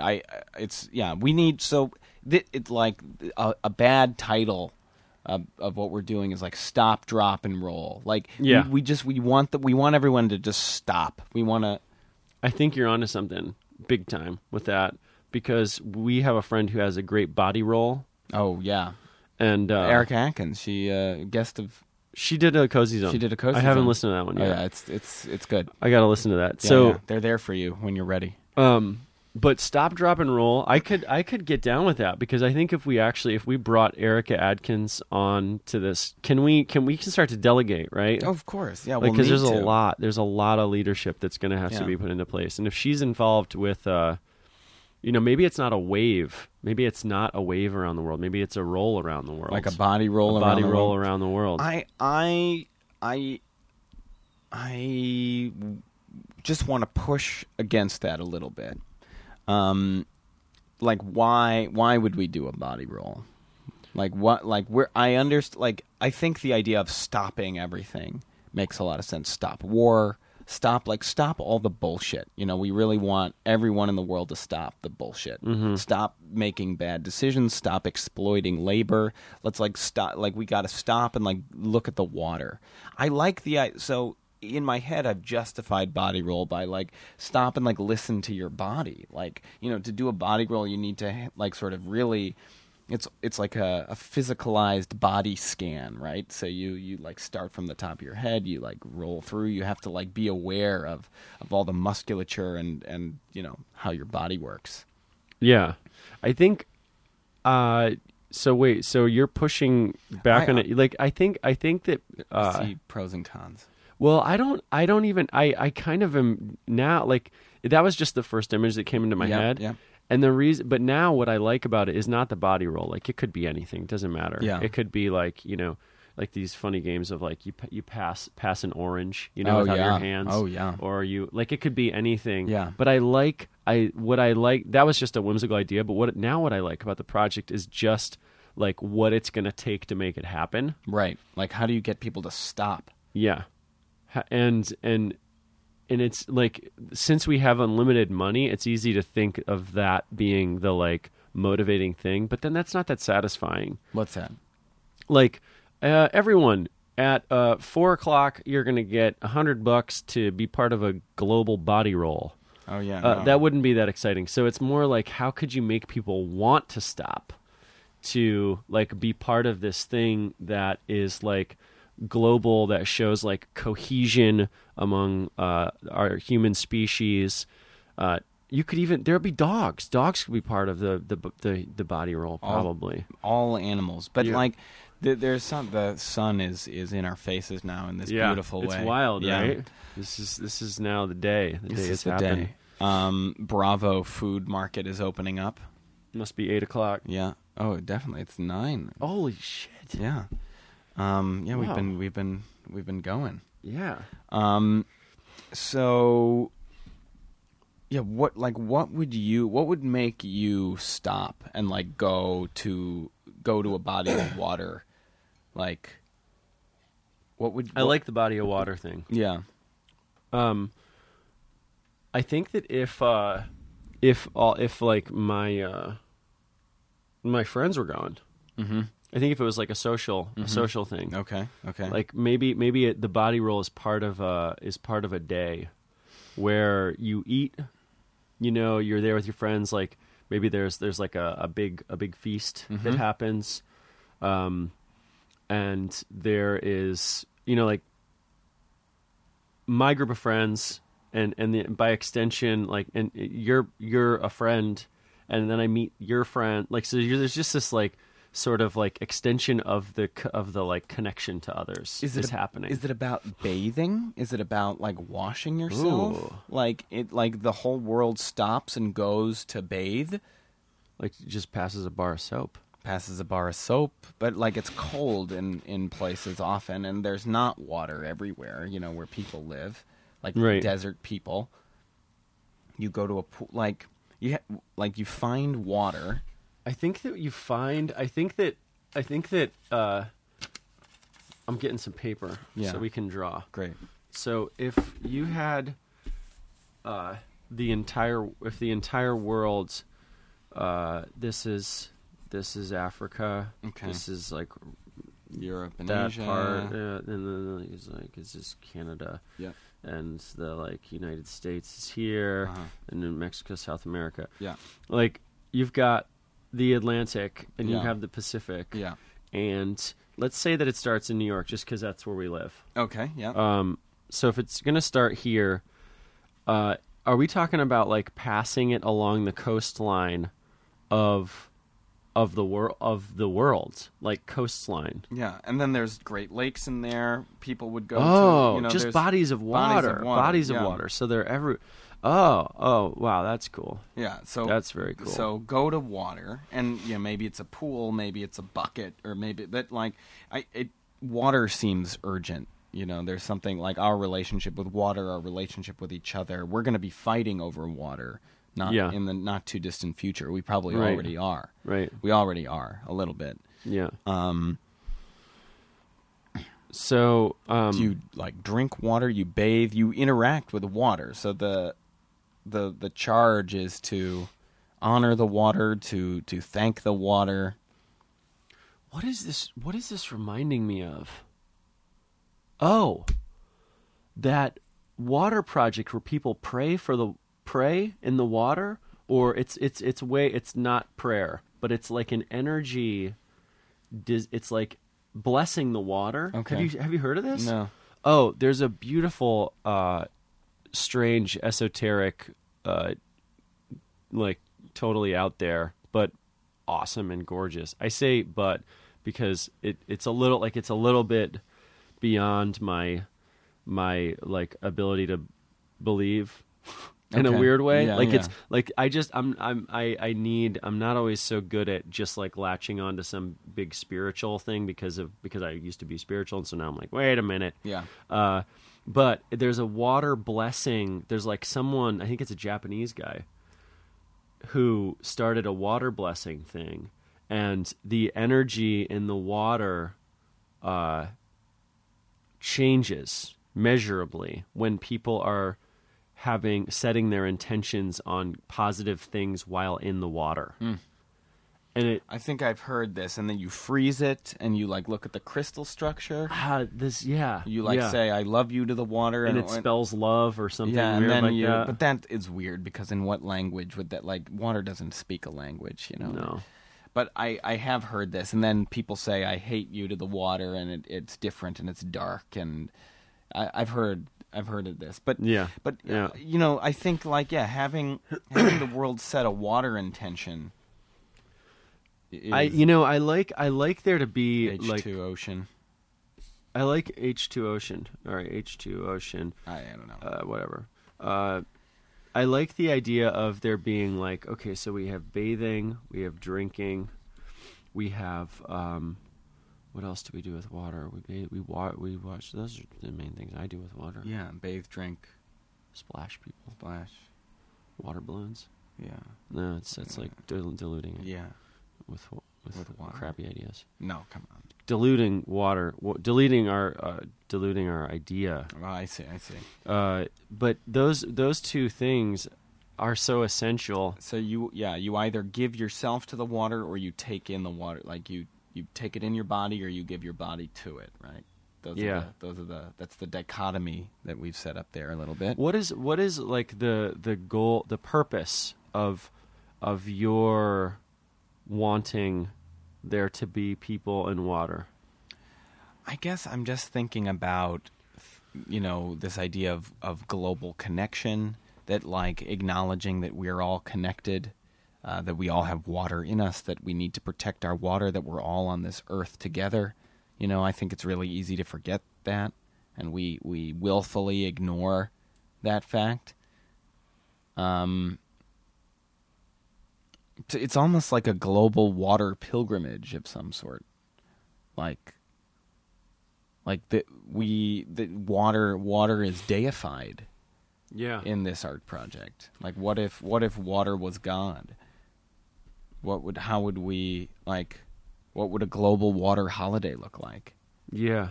And I think that's what we want to set that up. Stop war. Stop Let's take care of one of like the essential, like this essential. This is what we life-giving. Like we Substance. rely 100% on there being water. Yeah.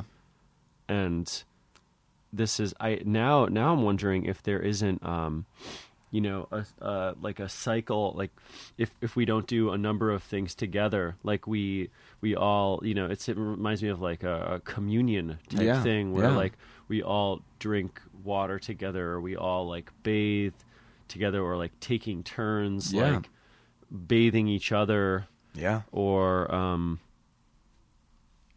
like I'm wondering if there isn't just like a day where you do things with other people in water. Yeah. It doesn't need to be a week. It's like a day. A day. But we have to make sure it happens in everywhere. And it doesn't need to be the same day. But I think there needs to be like, this is not dissimilar to another global reaching project that I did or devised with Erica Reinsch. Oh. But it had to do with like singing. But this is not about singing. This is about, I think, worshiping water or exalting water, which feels really important. Yeah. I like that. Water world. I'm just riffing. Water world. Water wonder, water willful water. Woof. What's a good? What are some more other alliteration? And what is water? Is liquid water? Not the water project. No. Our water globe. We drink it. We bathe. You can freeze Communion. It, it can be solid. Communion is pretty good. Baptism. I mean, water is very religious. It like ritual, rite, water rite. Right. Rite of water. Waterways. Water. I'm not sure. There's like I'm thinking of like the different states of water. Steam. There's ice. like steam and there's ice and they're like this different types of steam. Like imagining like dry ice, like this sort of like foggy. That's a beautiful state. Dry ice, and that's solid. It's solid and gas. Well, it's a solid gas. It's a super chilled gas. Is that what it is? Yeah. It's not it's like, I don't know if it's carbon dioxide or if it's, I think it is. Is that, I think it's. Yeah, I don't know. Frozen carbon dioxide. I forget. Is it, I thought there was something like, unhealthy about dry ice? I don't know. Maybe not. Not too unhealthy. I don't No? think so. Oh, cool. If it's carbon dioxide, you shouldn't like breathe it. Right. But water, Waves, tide, splash, drops, tide, drops, tears, sweat. moisture, dew. It's reminding me of like, you know, sticking to someone on the subway, like you sit down, you're sweating, and, like you stick, like there's like this, you're a wet body, Wet willy. wet willies. Oh, Wet. wet willy. Wet world. Wet the wedding. Wetlands. Wet and wild. Wet hot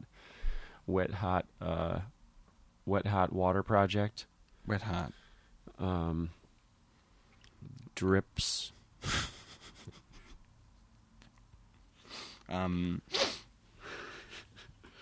What is water? Water is, it's a liquid. It's the liquid. It's like the life. 70%. Yeah, I think Is that what it at is? least. Yeah. We should give ourselves a time limit. We're close. We're getting there. You're keeping tabs on it. Yeah. I feel like I come up with better ideas when I know there's All right. a time let's, limit. So in the let's give ourselves 1 minute. 1 minute. 1 minute. Okay. Okay. Water, wild whistle, water, liquid, water parade, wet, wing, wave, current, Current, riptide. ripple. Let's do that one word for word. Ripple, like a ripple, Puddle. ring, Wave. world ripple, Welcome. Welcome party. Water welcome, Water welcome.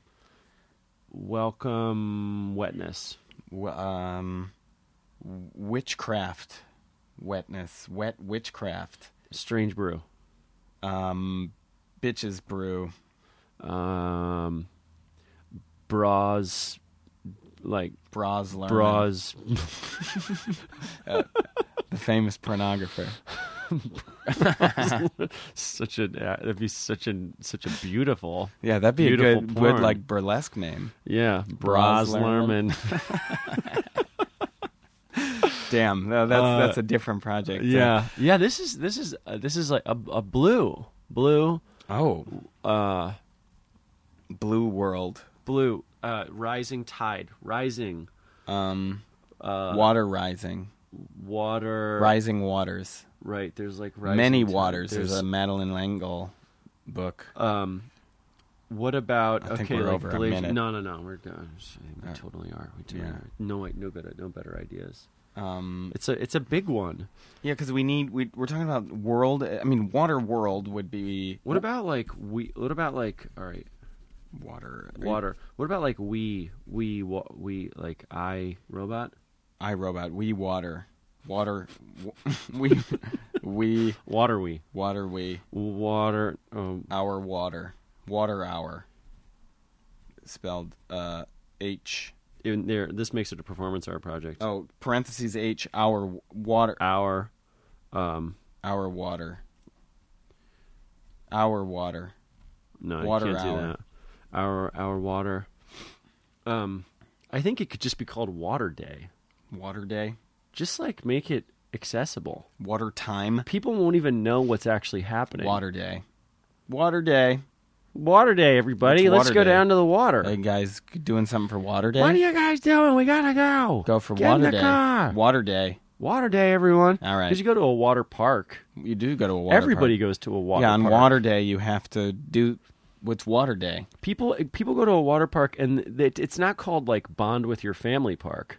No. You It's know? a water park. It's a water park, but you bond with your family. We could just call it Water Day. Water and what Day. happens on Water Day is like Yeah, worship. Yeah, great. Water Day. Water Day. All right. Water Day. It's not glamorous. No, that's okay, but it's accessible. It's accessible It says and what it's it is. essential. Oops. Yeah, Water Day. Water Day. Great. great. Water Day. Water Day, and this is Water Day is a day Where you worship water. where you worship water. I don't know. This needs a little work, but I think we've got a I good. think it's. I we think have a it's, meaningful, beautiful thing. I think it's well on its way. We just want the whole world to get together and come together to worship water yeah. wherever they are and however they can. I think there should be splashing involved, though. Yeah, like yeah. there should be like a 13-second splash break. Maybe, but you think about like all water is scarce. Yeah, but this is our day to like.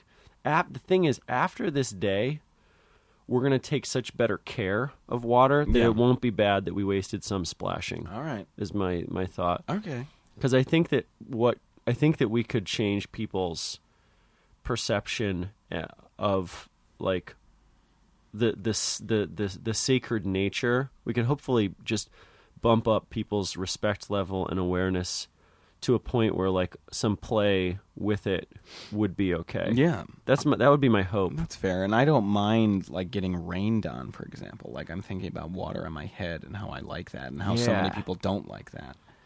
But why don't you try it out? Try having some water on your head. Yeah. You'll be fine. Water Water Day. on your head. Water Day. I think it's Yeah. I think it's good. I think it's Yeah, Global Water Day, World Water Day. it's direct. Yeah. It's just people, and then they're like, "What's Water Day?" And, I mean, it's not a glamorous name, is it? That's okay. But it's like we have to. The next Cozy Zone will have to figure out a tagline for it. Yeah, well, we can even work on that offline. I'm trying to figure out a way to exalt all these projects that we devise together. Do you know Retta's husband, Jeremy? He works for 360?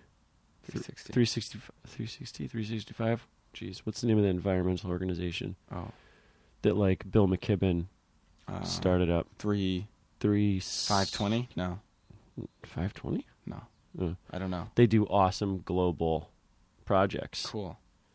And We should. we should Tell bring 'em them about yeah, Water Day. I think a brainstorm with them would Yeah, be profitable. that's amazing. Well, thanks, Billy. Listen, The sun is up. the sun is up. Do you have any questions for me? I guess I don't know if I have questions.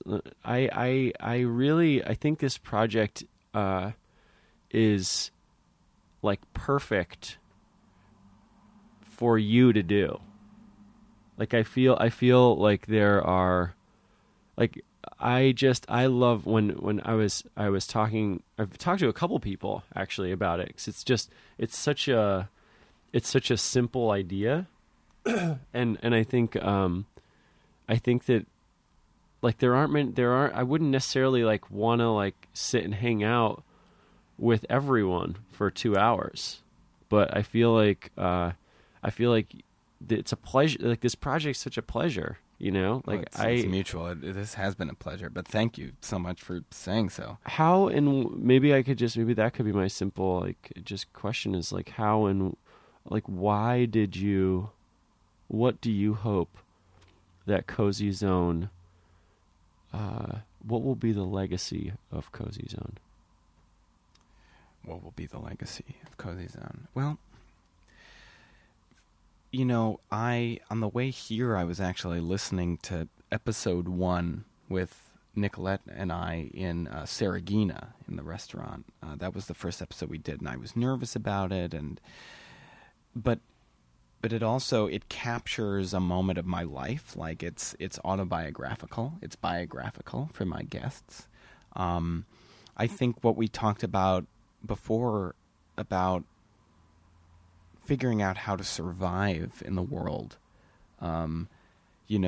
If you're a creative person, if you're a New Yorker, there seems to be a lot of pressure to appear like you have it all figured out. And that, that you are invincible and, that you can take up the space that you need to take up anywhere in the world.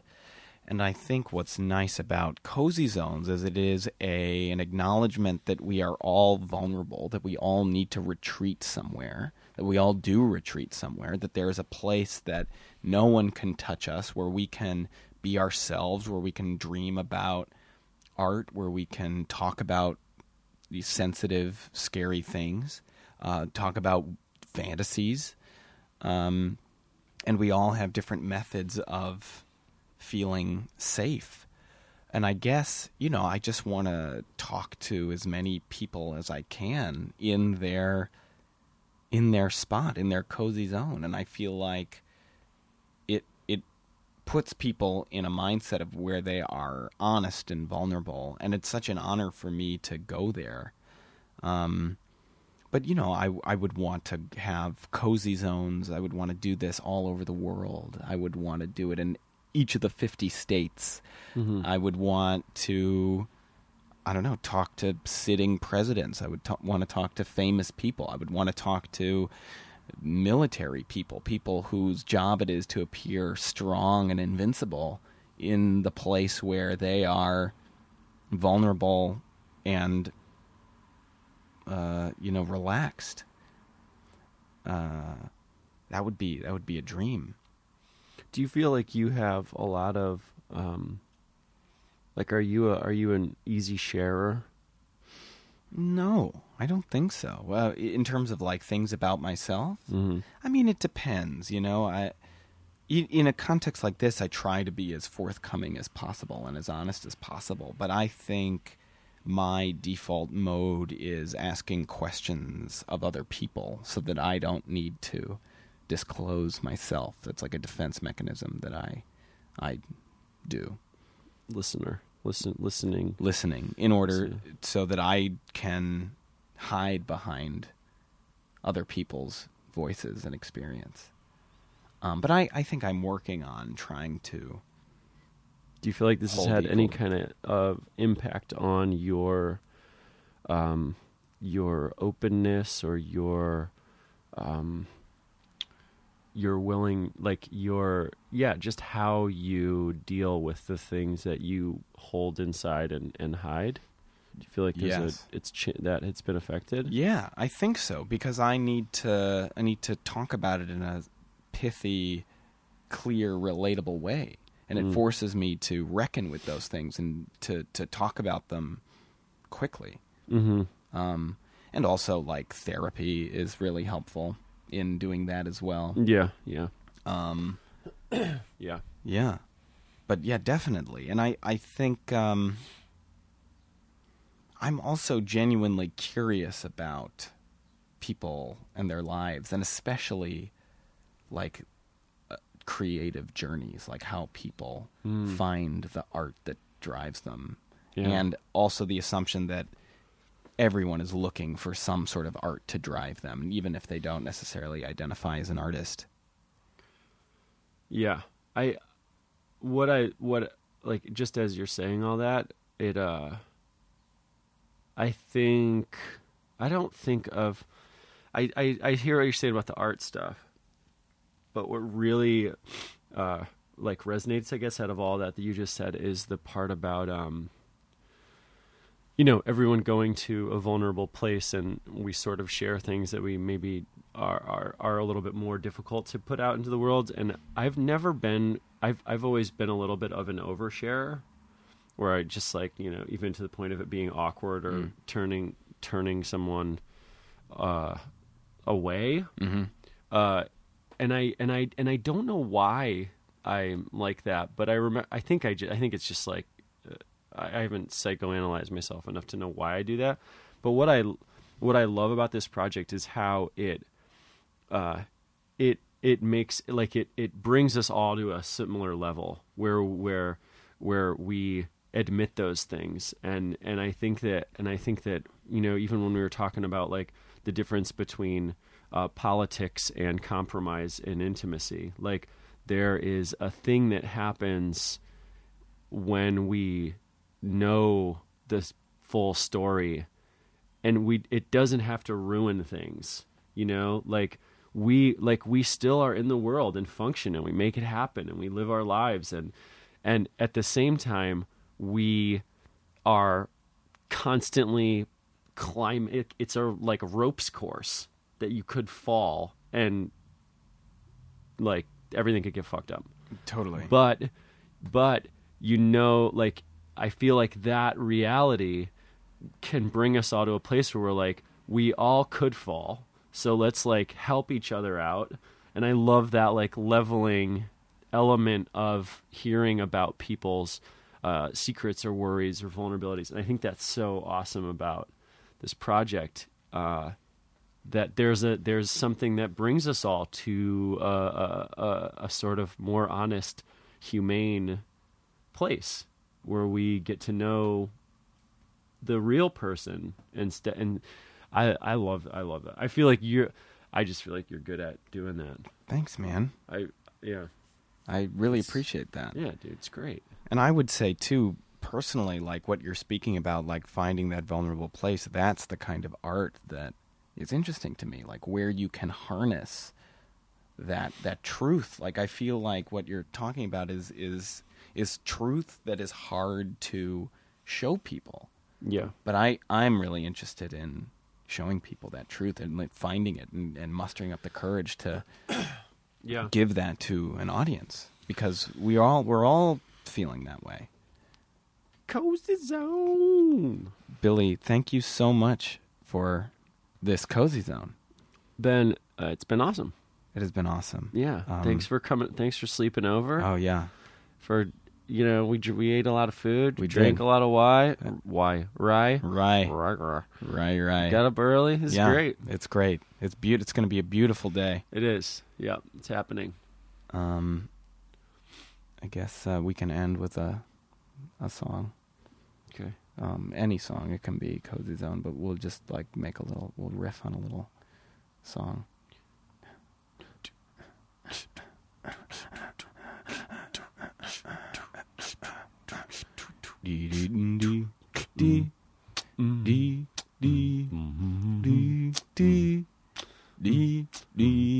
The coffee's done. The coffee's done. Boom, boom, boom. Coffee is done. Coffee is done. Ben and Billy drank the coffee, then they're gonna do the toffee, then we're gonna have the coffee again, and all day coffee, drinking the coffee, putting ice and milk and cream and Splenda and coffee.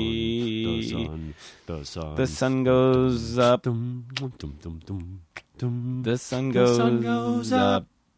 Sun goes up. And the sun goes down. Sun goes down. And the sun goes up. Sun goes up. And the sun goes down.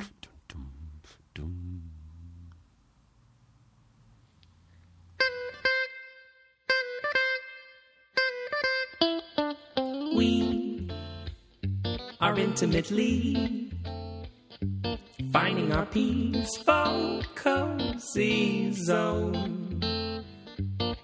And Ben, he interviews friends. It's awkward and then it's Cozy Zone. Occasionally it's a lovely thing to be nosy in somebody's cozy zone. So please snuggle up sweet. A beautiful thing, it's Cozy Zone.